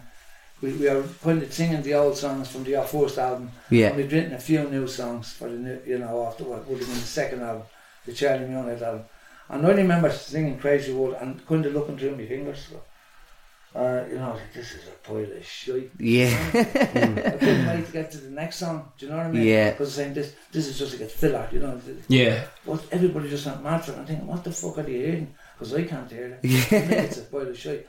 But you see, what I've learned since then is, you don't know what. Like I've had hundreds of people coming up to me and saying they've had babies, you know, and they look at their baby. And like, I remember looking at. She said to me, I was strung out at the time. And Kira was born, and we're in the rotunda. And when the baby's born, they bring them out. There's 8 babies in a row there, you know. And Kira kind of shun out, you know what I mean? Your baby just looks better than all the other babies. Yeah, just yeah. Does, just every father's the same. Yeah. But she said to me, look, you want to snap out and buzzer on, you know, get their fucking shit together. You have responsibilities now. You have a child. And I remember looking at her and thinking, how the fuck am I going to protect her in this world? I can't make sense of this world myself. Yeah. How am I going to protect her? And that's where the seed of it. So then when we got back together, the band had a bit of kind of few lyrics written for the song, a bit of it. And so I went with Billy down to his gaff down in Whitehall, and one Saturday we sat down and we kind of finished it, you know, wrote the song and finished the song and then released. And now when I look at it, I realise what it has. Because if you look at great songs, you look at, for example, My Way, you know, now, every person on earth would like to think when they're on their deathbed, well, I might have fucked up and I might have done things wrong, but I didn't my way. Exactly. Everybody wants to think that. You look at, you know that song, Go On Now Go, Walk Out the Door. Yeah. Every person in the world who's had their heart broken would love to think if the person that broke their heart knocked at their door tomorrow, You'd say that. they'd say, fuck off, I don't need you no more. Yeah. Go off, you know. And that's what you need. You need to be able to get that universal thing that everybody can It applies to everyone and relate to everyone, right, so when you get a piece of music, so Joe will come up to me and he'll play a few chords, right? So for me, when he plays a certain piece of music, that will evoke an emotion in me. So if it makes me happy or sad or fucking whatever, and then I try and get the lyrics to match whatever emotion he's at evoking. Right? And when you can get the two of them perfect, and that's what Crazy World kind of has. Yeah. You know what I mean? Now I didn't realise that back then. At the time, yeah. Because I look at other songs we have, and technically they're better. There's better lyrics in them. There's better playing on them. Yeah. But that's not what matters. Because most people that listen to a song don't say, "Oh, that's very innovative." Very Yeah. That drum is a great. Not drum everybody beat. has a trained People ear don't like you, give a Christy. fuck about that. They don't give a shit. Most people just want to hear the song. Something relatable, something that you don't fucking. have to think about. Yeah. People don't want to go to a psychoanalysis course when they listen to a song or when they go to see a movie. They want to be entertained, you know, and it takes a long time to learn that. So I heard Sting being interviewed in an interview then years later, and he said when he started off writing songs, he wanted to put the kitchen sink into the song because he wanted to show how clever he was, how astute he was at writing lyrics, and how good he was at playing bass, and the guitarist was the same. He said, but I've realised that it's the empty spaces you leave in a song, you know, that you make that where people want to sing the song.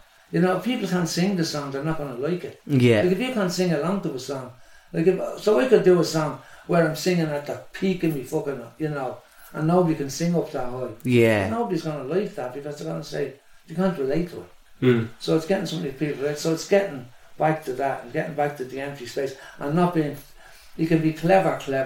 And clever is where you're being too fucking clever. Yeah. And that's what happens with bands. You try and be too clever. That's why sometimes you hear a band and you're going, what the fuck are they on about? You don't hear a band and you say, where are they coming from? Yeah. You know? Because they're trying to be clever, trying to be showing. It's just too much. Yeah.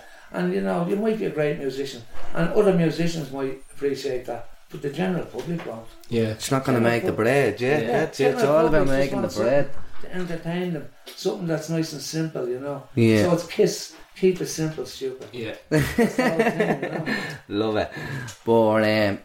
But do you and the boys in the band still chat?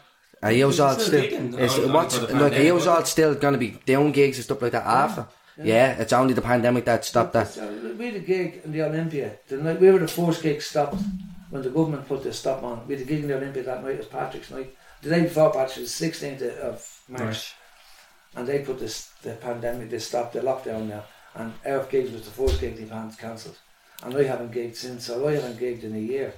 Poxy that, isn't it? My mortgage still comes in every fucking week. Yeah, it's a lot of do you know bollocks, what I isn't mean? it? Yeah. So all your bills still keep coming. Exactly. And I'm not entitled to PUP because I'm self-employed, so I'm not even entitled to that. So the government came out with all these grants, right, £1 million grants, and they divided them all up. We didn't apply for what we didn't. I applied for every one of them, and I didn't get one of them. Not one of them. And I said, if we don't get it, and we're fucking 30 years as a band, who the fuck gets it? So all the RTE orchestra and all these fuckers get it. So you know your man that's on TV3, what's his name, Catherine? Hughes. Alan Hughes. Yeah. You know Alan Hughes? Yeah. TV3. He's on You would. TV3. I know what I'm saying, would I? Yeah. You couldn't have read the share with a beard. Anyway, so he does a pantomime every year with his husband. He did this pantomime every year in the Tivoli. And he couldn't do it this year so when the grants were being given out, he didn't get a grant. So he goes on Duffy show, Joe Duffy show, whinging about it. The next day he gets 280 grand, right? This bloke has been working every day in TV3, having a wage every week, and gets 280 grand to put on a virtual fucking pantomime. And we're a band, band that haven't worked in a year, and we're not entitled to that. We didn't get on. That's a lot of bollocks. So there was one thing where they got £1 million, right? They gave it to this company. So everybody was get 780 quid, right? So 1,500 of us applied for this. So I got a letter back, sorry, your application wasn't successful. By the time your application, the money was gone. We gave 404 people £780 and the money's gone, right? So I multiplied 404 people by 750 and it works out at something like 600 grand or 690 grand, I think it was. So there's 300 grand. So I said, where's the 300 grand? Oh, that was administration. So 300 grand has gone into the ether somewhere. Yeah. And in the meantime, there's 1,100 musicians haven't been paid. But these people in this company, there's probably 3 of them in the company, and there's 300 grand being spent just dishing out the money. Yeah, sure. Look, it's not what you know, it's who you know, It's isn't like it? I was saying about the endemic corruption in this country. It goes through every aspect of it. And sure, look what happened this week with the vaccine out in the Beacon Hospital. You know What happened there, boys? 20 vaccines gone missing. Apparently they were left over. The CEO gave them to the local private school that his kids happened to go to. See the local private school. The local private school. So the Beacon Hospital had a load of vaccines and the 20 left over. Supposedly. So them 20 are supposed to go to the next people in line. Right? What he did was he rang this private school 13 kilometres away. There's a special needs school 100 yards from the Beacon. Oh, right, so it's not even the local No, private it's not school. even the local. It's just it's but the school that his kids go there, yeah. So all the teachers God. in the private school were given these 20 extra vaccines. In the meantime, there's 96-year-olds at home that haven't been given a vaccine. Yeah. So those teachers should have refused. That's fucking nuts. Those teachers should have refused the vaccines. But so what they have to do, they have to stop them. So they've all The Beacon have been stopped, yeah. The Beacon got stopped caught. now. That vaccine not to give them any more But vaccines. the corruption there is, yeah, he was the CEO. So what if it was a cleaner? A cleaner found 20 vaccines and get them to his friends. What would happen to him? Yeah. He would have been strung up, you know what I mean? Yeah, but that's 100%. again, it's like everything else in this. It's corruption. 100% it's corruption. Like I was saying to you about your man earlier on, remember I was saying that so he says to me about the Mexico, and I said, no way, but the longer I live, the longer I just believe it. Yeah. More corrupt than Mexico. I mean, you look, we had an election a year ago. He was 2 saying years we're ago. more corrupt year in ago. Mexico, yeah. We all voted for Sinn Féin, everyone, I did, most people did. Yeah. And we voted Sinn Féin to get Fine Gael and Fianna Fáil out of government. Who's in government now? Yeah. Like, that's corruption. But that's the thing, it's never going to change. That's but corruption, it is 100% it's corruption. And if you look at, just look at the last few weeks, they turned down the mandatory hotel quarantine. Yeah. And then next of all, oh no, we're going to vote back in. Do you know what I mean? I wonder who got the This a year contract. ago. Who got the contract there? You look at when we started off, everybody's down at these Italians in. The place is Italy is rampant with fucking COVID. The Six Nations match goes ahead that weekend. Country, and they let them all. For the Don't Six let Nations, Cheltenham happen. It's let it happen. That's what caused the thing to kick off in this country. Then they were told to block the thing. You look at New Zealand, Vietnam, Australia. But Vietnam we look at Vietnam like it's a backward country. They're living normal over there because what they did was they blocked all their borders, they closed all their pubs, all their off licenses, all their restaurants, and they done a hard lockdown at the beginning and stopped it. And they've stopped that. They're living normal now. New Zealand, there was a match on in New Zealand I watched there a while ago, a rugby match, and the full crowd was about 50,000 at the match. I know a lot of people in Australia, and they were at a festival in the stadium the other day. There was something like 70,000 people at a festival. You were saying about Skyping. We Skyped Catherine's sister a few weeks ago, and she's in Australia, she lives in Australia, in Sydney, and they're all at the beach. Yeah, and they're all family, and they're all running around, and they're all surfing and all. How many million people live in Australia? Skype out, and we're sitting there shaving our bollocks off, and she's showing us, look, we're all surfing. Fucking hell. So it's madness to think this about, isn't it? Has really messed up with this thing, and the vaccine roll is it's a fuck up as well, yeah. You know, they just do nothing right. Now I shouldn't complain because I got my first job the other day, but that's because I've been in this house for a year. I haven't been out of the fucking house for a year because I can't. If I get it, I rang my cardiologist when this kicked off, and I said, "What's the story if I get this?" He said, "You get this, you're dead." He said, "Just don't get it." He said, "You won't survive it." He says, "Don't fucking get it." So I couldn't see my grandkids or anything over Christmas and all, you know. It's a fucking nightmare. That's horrible. Boring. Hopefully that's all. not to get depressed. Yeah. Everybody's living the same. Yeah. You know, so it was a great equaliser, the pandemic. I'll say that about it. Because I was looking at Mick Jagger. He was in his gaff. Do you know what I mean? Yeah. Do you know what I'm saying? So it wasn't just us. It wasn't just the poor. That cunt is still touring now with kids. He's about 90. But look, I've seen him gigging and all. And he's still running around like a bleeding 15-year-old. I don't know how he does it. That's that stuff that he's on. The good stuff. He does something like 14 kilometres every gig he does.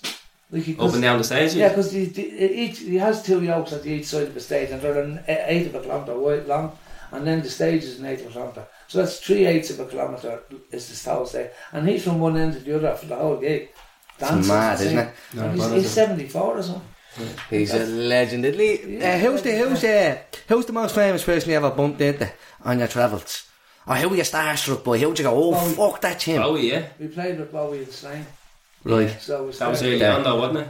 What? That was what, early 90s, was it? 80s, 88. 88. 88, 87. Yeah. Well, Catherine went to see him in the Olympia, and she was up the front, and she said, "Do you want to come and see Bowie tonight? He's playing the Olympia." So to see him, to be with Slane is one thing, but in the Olympia, when they're there.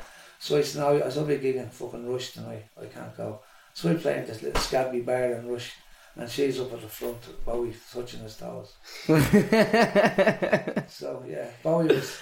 Well, he was real small. I was expecting him to be real tall. Yeah, small, was he? But when he came on stage, at Slane, when he was coming, so when we arrived at Slane, you know the way, were you ever at Slane?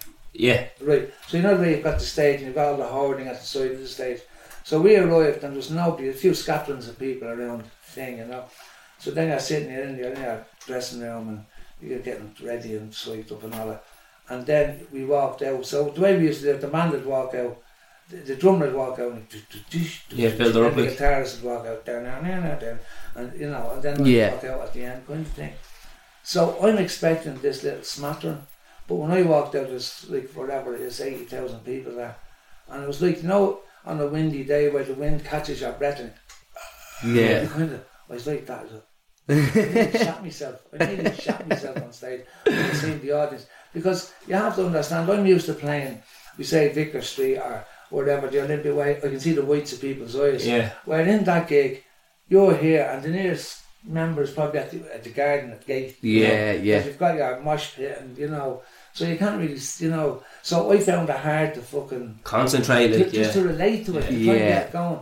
So the way Bowie had his stage was, there was like a little dance stage, there was the main stage, and there was a little stage at the front, and that's for Bowie dancers. Under no circumstances I used to go onto that stage, you know. So we were saying, so I put us even further back, do you know what I mean? So during the gig then, there's a guy called Carl Salomon and Peter Frampton. And these, anybody that knows anything about guitar playing, these are two superstars as guitar players, you know. They'd be like Jimi Hendrix, you know. So these were playing in Bowie's band. So they're at the side of the stage, and we had this part of a song called Sands of Time, where there was this little kind of when the song explodes kind of thing. Yeah. So when it did that, I was kind of looking over at Billy, and they were in my peripheral vision, and they were high-fiving each other at the kind of thing. That was good, that was shit hot kind of thing. So I was kind of thinking, these are two of the best guitarists in the world, same way too, kind of thing. Yeah. So I just grabbed Billy and I said, fuck the stage. So we jumped down onto this stage at the front then.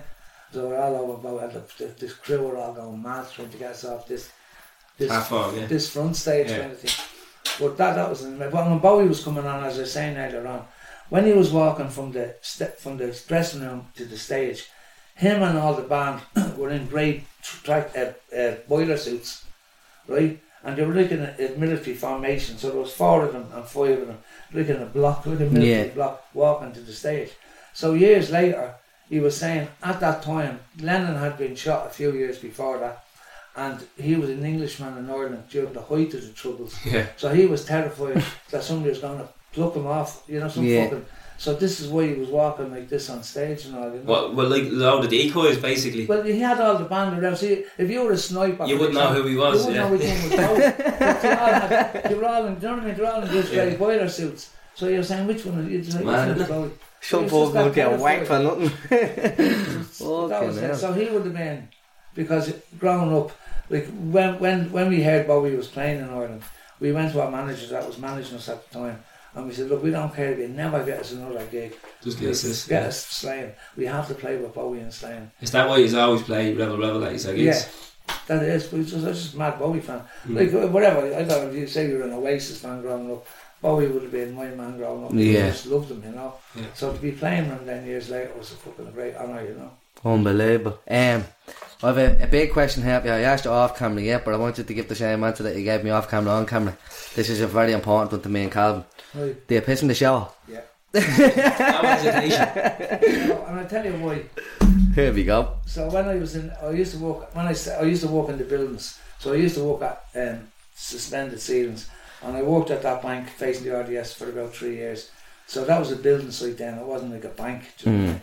So you're walking around and you're freezing all the time, especially in the winter. So I used to get chilblains on my toes, and I served me time under this Scottish fella, and he said, "You're in. That's what you fucking want with your toes, lad, Yeah. So I used to piss on my toes in the shower to try and get rid of the chilblains. And even then, back then when I was walking, I used to piss on my hands to try and get the blood flowing in them, because you'd be that fucking cold, and your hands would be all blistered from the cold, So I just never got out of the habit then. And then Catherine's into the golden shower, so that just kept Oh,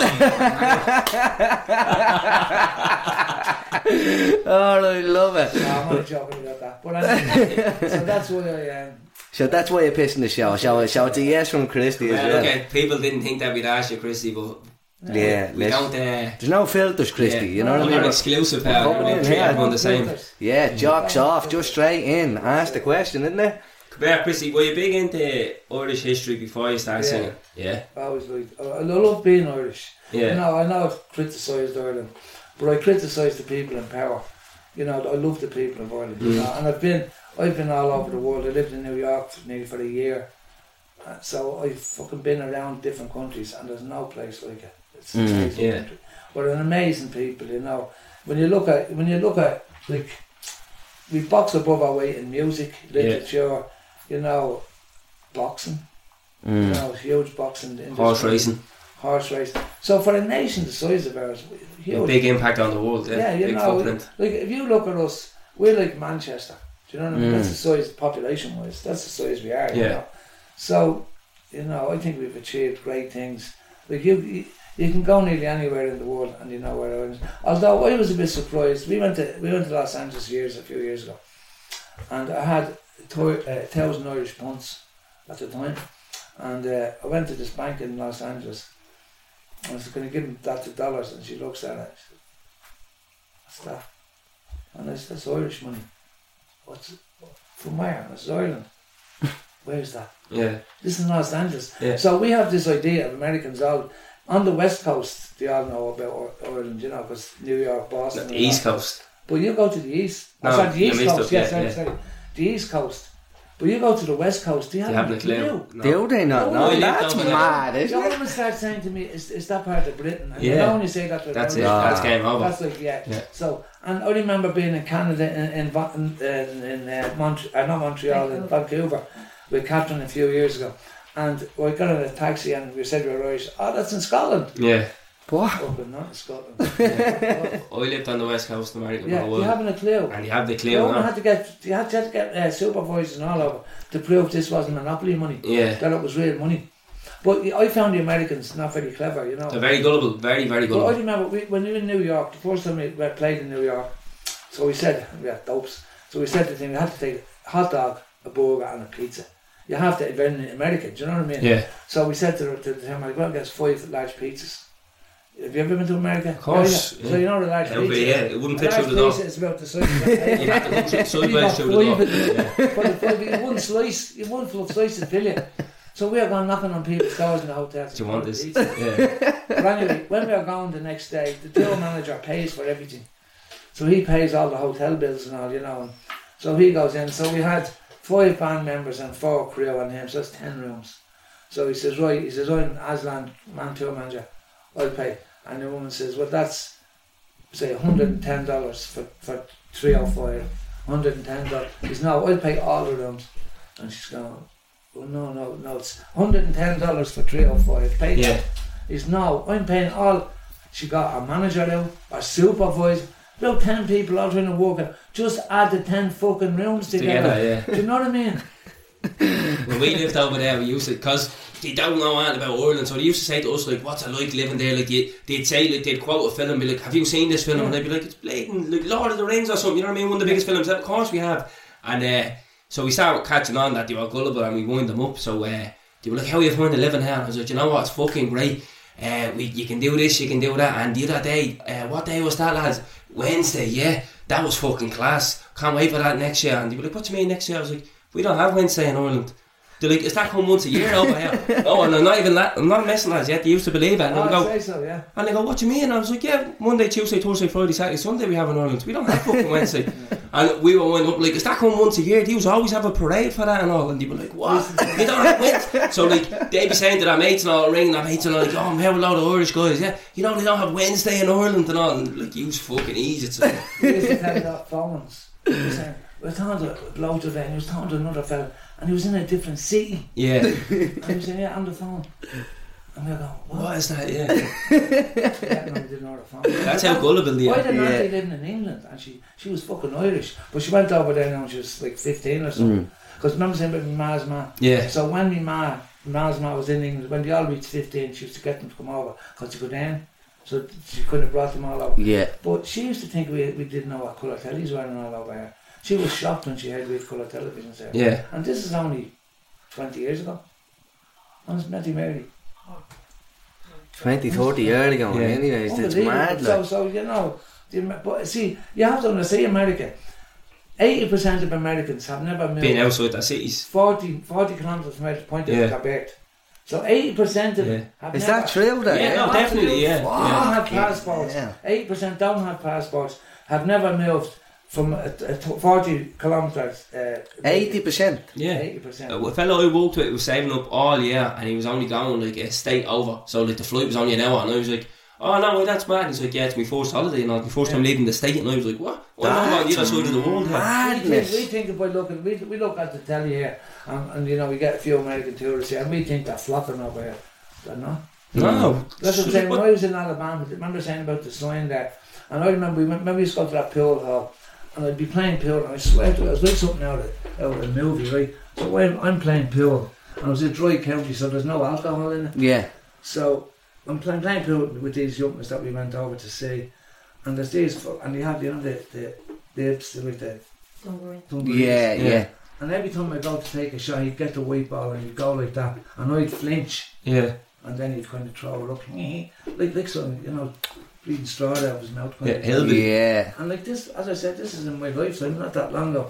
And I was telling him earlier, there was a sign on the town, it's got a place called Cullman County, right? And there's a sign when you're driving into the town, is it, nigger, don't let the sun set in your ass in Cullman County. And I said to him, man, I said, what the fuck is that sign? I said, how the fuck is he allowed that a sign in that town? And he says, blacks are allowed to come into the town to work, but the sunset they have to be out there, so they're not allowed to live in the town, right? So when we were leaving the place we were staying in, the house we were staying in, he was moving back to Ireland.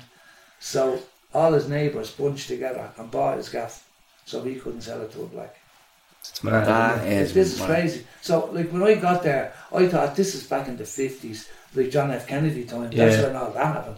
No, That's still going on. This is still going on over there. Yeah. And I'm sorry for using that N-word there, but I had to. But it's just saying what I said. Yeah. But you know, so like some of the places in America are.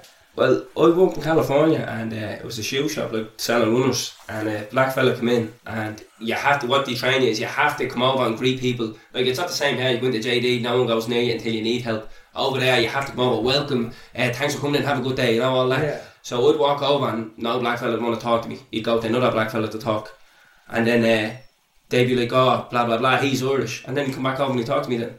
Because it's just what's, you know what I mean, it's the void that you have. It's a lot of racial tension over there. It's a shame, like, this day and age. You know, like, one thing about the Irish is to integrate, you know, and I see a lot of foreign people coming into Ireland not integrating, and I don't think that's the way forward. I think you need to integrate with everybody, you know, because it stops, you know, for example, when I got sick first, I was in the hospital for about 8 months, right, and then I'm in a wheelchair for about a year. So I hadn't gigged for, say, 2 years or something like that. So two of us were on our bollocks financially, right?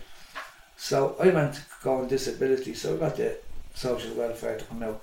So how much you spend on your Sky television, how much is your mortgage, how much you spend on water, how much you spend on food. So they went through everything. And Catherine's ahead, so she was working part-time because she was looking after me. So she was earning $250 a week. And so she was earning €50 too much for me to be eligible for them. So anyway, the next day, about 2 or 3 days later, I'm paying my mortgage in the post office. And this foreign dude comes in and he walks up to the counter and 50s, boom, boom, boom, boom, boom. The man's walking out with a wad of 50s. And I'm here, pay taxes here all my life. And I'm not entitled to fuck off. Now, that breeds racism. Because I nearly walked out there thinking, fuck him. That cunt at the it's not end. his fault. Yeah. It's not him, he's not the problem. Yeah. The system is the problem. Yeah. But it turns people into racists. And when we're occupying ourselves with all those things, even like now we're occupying ourselves with the pandemic, we're not looking at all the other shit that's going on. Where's all the problems that have normally existed in Ireland politically for the last year? Where is the problems are still there. Yeah. But nobody's talking about our health service being in shit. Exactly, that's the one thing I Nobody's don't talking get, about Christy. the homelessness. Yeah. Nobody's talking about anything. Oh, pandemic. Before the pandemic, the healthcare system was on its knees. Yeah. So I don't see how it's changed. But nobody's talking about any of this shit. Nobody's talking about people sleeping in town and dying in fucking town and streets. Nobody's talking about that. You know, it's the same. Like, you look at the addiction problem, just to get back to the addiction thing for a second, right? In Portugal, the Portuguese Prime Minister was looking out. Portugal was a lot worse than Ireland in regards to heroin addiction, right? So he was looking at the whole fucking system, the way it was going, right? So when he got into power, he stopped, he decriminalised heroin, right? So it meant if you were caught with a bag of heroin, you went. But if you were caught with a ton of it, you were locked up, right? Yeah. But if you were caught with a bag of it, you went criminalised, right? So you went locked up. So they saved money on their police system, because the police ran one around after. Yeah, the prison system as well. They saved money on their prison system and their judicial system, because they weren't bringing them to court. All of that money he put into addiction studies. So all the addicts that were trying to get free, he gave them micro loans to start little businesses like your business, to buy this equipment, for example. Do you know what I mean? At the moment, the heroin addiction in Portugal is probably 50% of what it is here. It was probably 10 times worse than what it is here before this guy got into power. Yeah. So it proves that system is working. Definitely, yeah. So why have you not adopted it? Why not just do the same Why not fucking just do thing? it? Instead of looking at people dying in the streets, as I said, when I started off, I never thought I was going to end up in Bray banging gear into my neck, you know, in the jacks. I never thought I was going to end up like that. I never wanted to end up like that. I didn't know what ways to get out of it. And there's addicts in Ireland today that don't. There's not enough There's not enough. I know there are rehab centres and all. There's not enough though. No. There's not enough research. There's not enough research has gone into it. They don't want to know. I'd agree with that. They don't want to know. The That's money, what it is. they get the money that they're spending locking these kids up, you know, who would never be criminals. I did criminal things when I was strung out to get money for gear. You know, I'm not going to say it here because I'd be locked up. But I had to do it to keep me habit going. Do you know what I mean? Yeah. If it was decriminalised, you wouldn't have to be doing all that shit. Do you know what I mean? So there's a lot to be said for it, and there's a lot to be said for this government not doing it. Like they tried to open an injection centre, and they gone fucking mental. Right, so they're going mental in town because there was a school at the back of the so With you'd the rather see cypher, them yeah. doing it in the fucking laneway and in every doorway in town. Yeah. You'd rather see people lying dead and syringes all over the street, but you don't want this A supervised centre. supervised centre in your city. What the fuck is that all about? But even putting one into the city centre is no good. Because I remember when I strung out, when you've got your gear, you're looking for the first place you can go to get it into you. Yeah. You know what I mean? Because you're usually sick and you're trying to get rid of the sickness. So you're not going to travel from Finglas to town to go to an injection site. Do you know what I mean? No, but I think it was that's where they were getting it from, wasn't it? That's why they put it there, because they said most people are travelling into town to get it. But if they put them everywhere, you wouldn't be travelling into town. Yeah. Well, that's then the dealer would have to travel out to the centres. No, the dealer won't travel.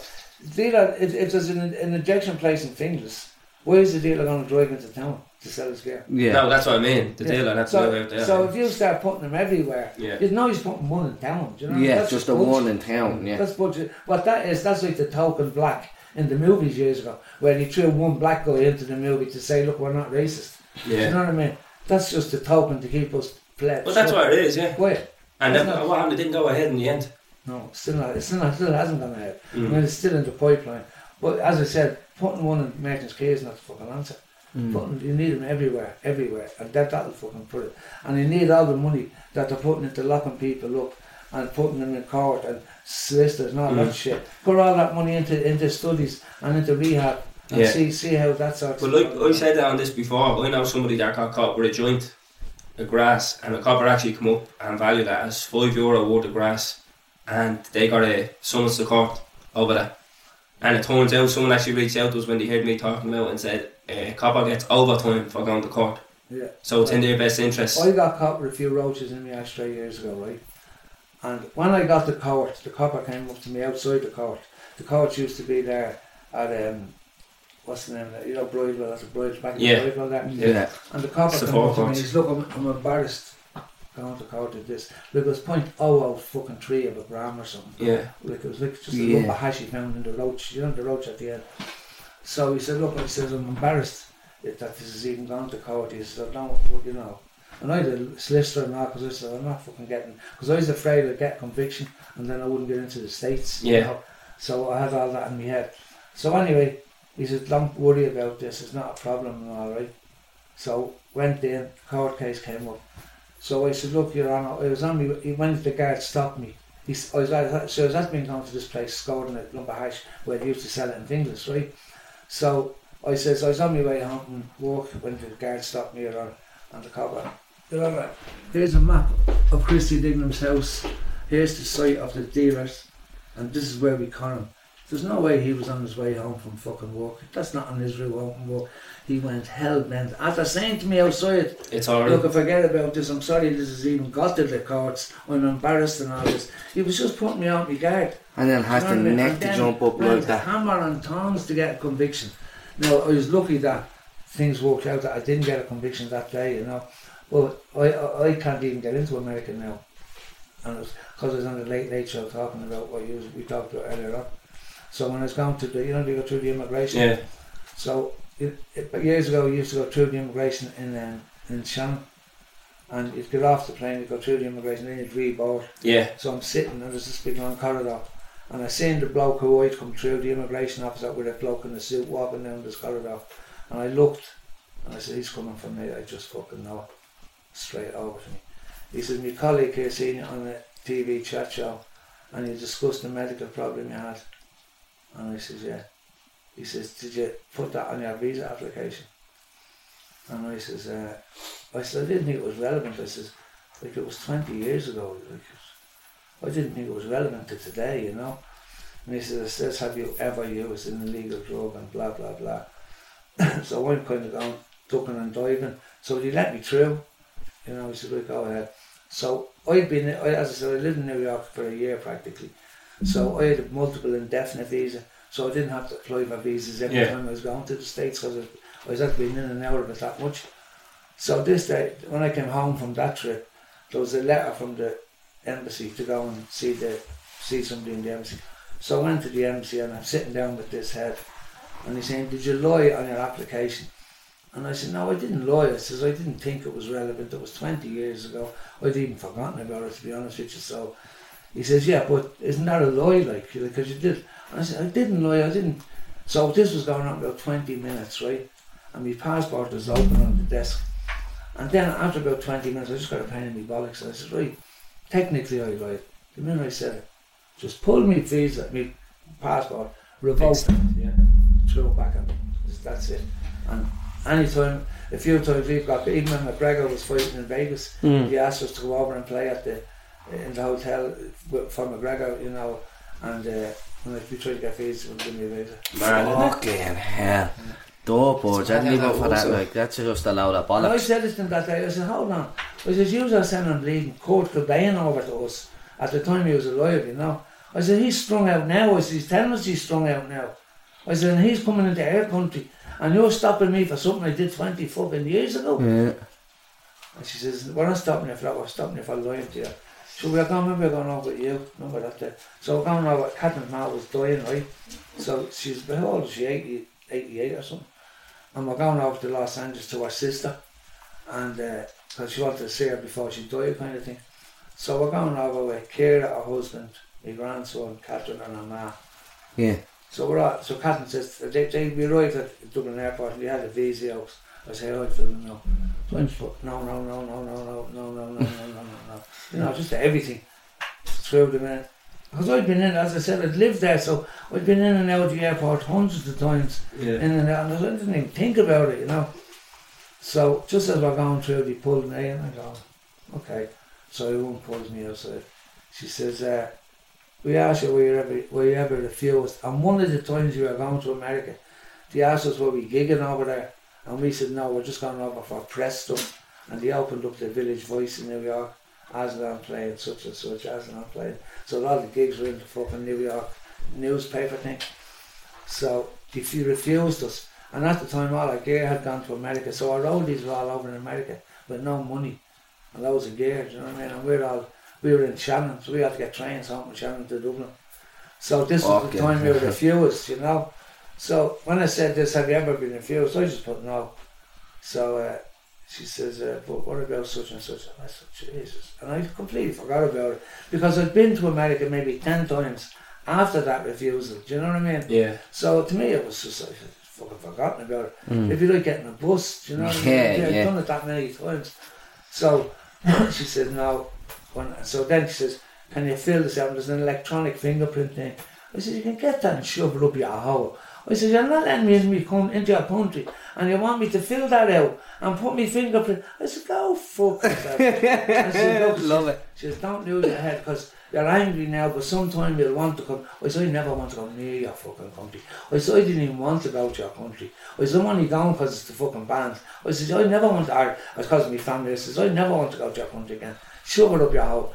So, and anyway, eventually, I think that's the last time. So they said, here's your case, right? So they gave me my case back, you know, so they took that off your flight, fuck off back home. So I got home. So there I'd gone to America, I'm here on my own. I opened up the case, Howard Elman's knickers. They gave me our Elman's case. I had no bleeding clothes for 2 weeks, so I'm walking around Howard Elman's knickers. So you never so you haven't been back? I haven't been back to the States. So the last time down was the McGregor thing.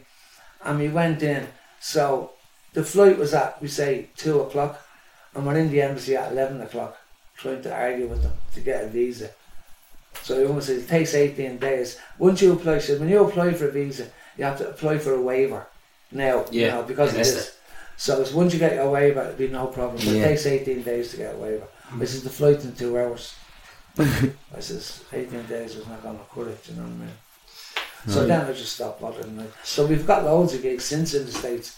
I just went fucking. Do them all over Fuck them Skype. anyway. Yeah, fuck every one of them. That, you know, Yeah. don't need it. You don't need to go to America. You've been in some states already, Christy. All the States. Well, come here. I know just one more question. I know it's getting late now, and we kept you long enough. What's your favourite song to perform? We have a song called Broken Soul.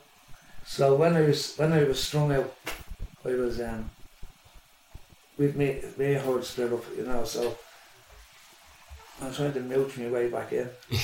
So then how can I do this? So we wrote this song, and it's a great fucking song, isn't it? It's an amazing song.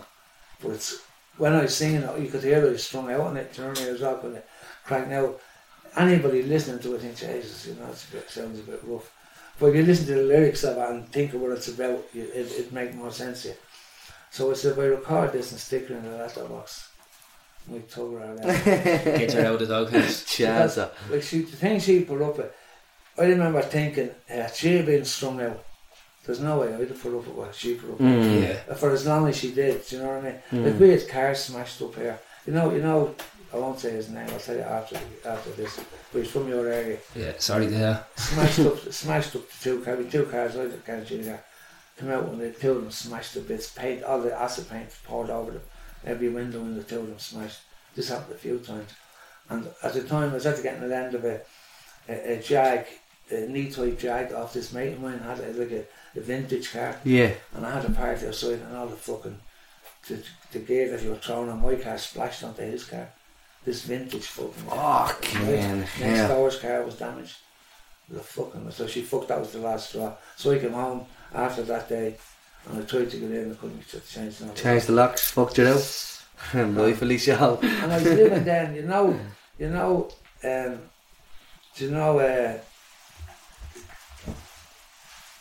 the flats, the flat, the Liberty House flats. Yeah. You know the back road, there's these them red brick houses. Yeah. I was staying in one of them houses. My mum was Where the fire station is? yes. So yeah, down there. So I was staying there. My mum was I was buying him crack to let me sleep in his gaff at the time. So I was just I was couch surfing for a few days, and then I ended up living in Ballymun for about a year. And I was in Ballymun one day. I was on my bollocks, and I had a penny. I was living on the 6th floor, and I threw the penny over the counter, and I counted how long it took to hit the ground. And I said, if I fuck myself off this in a second and a half, all this shit will be over. Because I felt like I was just hurting this. Do you know what I mean? Yeah. I was just, like, they'd be sorry for a week or two, and then they'd get on with their lives. But this way, I'm just keep fucking and visiting on that place. So I just hadn't the bottle to do it, you know. But I really did it. So that close to doing it. And just as well you didn't. Yeah. Thank God you did. Used to be talking to it, fucking hologram. Yeah. No, listen, Christy, it was an absolute pleasure to sit down and have this chat with you. Thanks for giving us your time. And Not at all. It's cool. Appreciate you're it. an absolute legend, mate. Thank you. Had a bit of laugh off here as well. Yeah. Some stuff said. Yeah. So, Thanks very much for for a that. second. Is it finished? Wrapped up now. Wrap her Hold it up. up now. Thanks everybody. See you Wrap next her week. When you finish that The hip knocker. song, go down, go down, go down.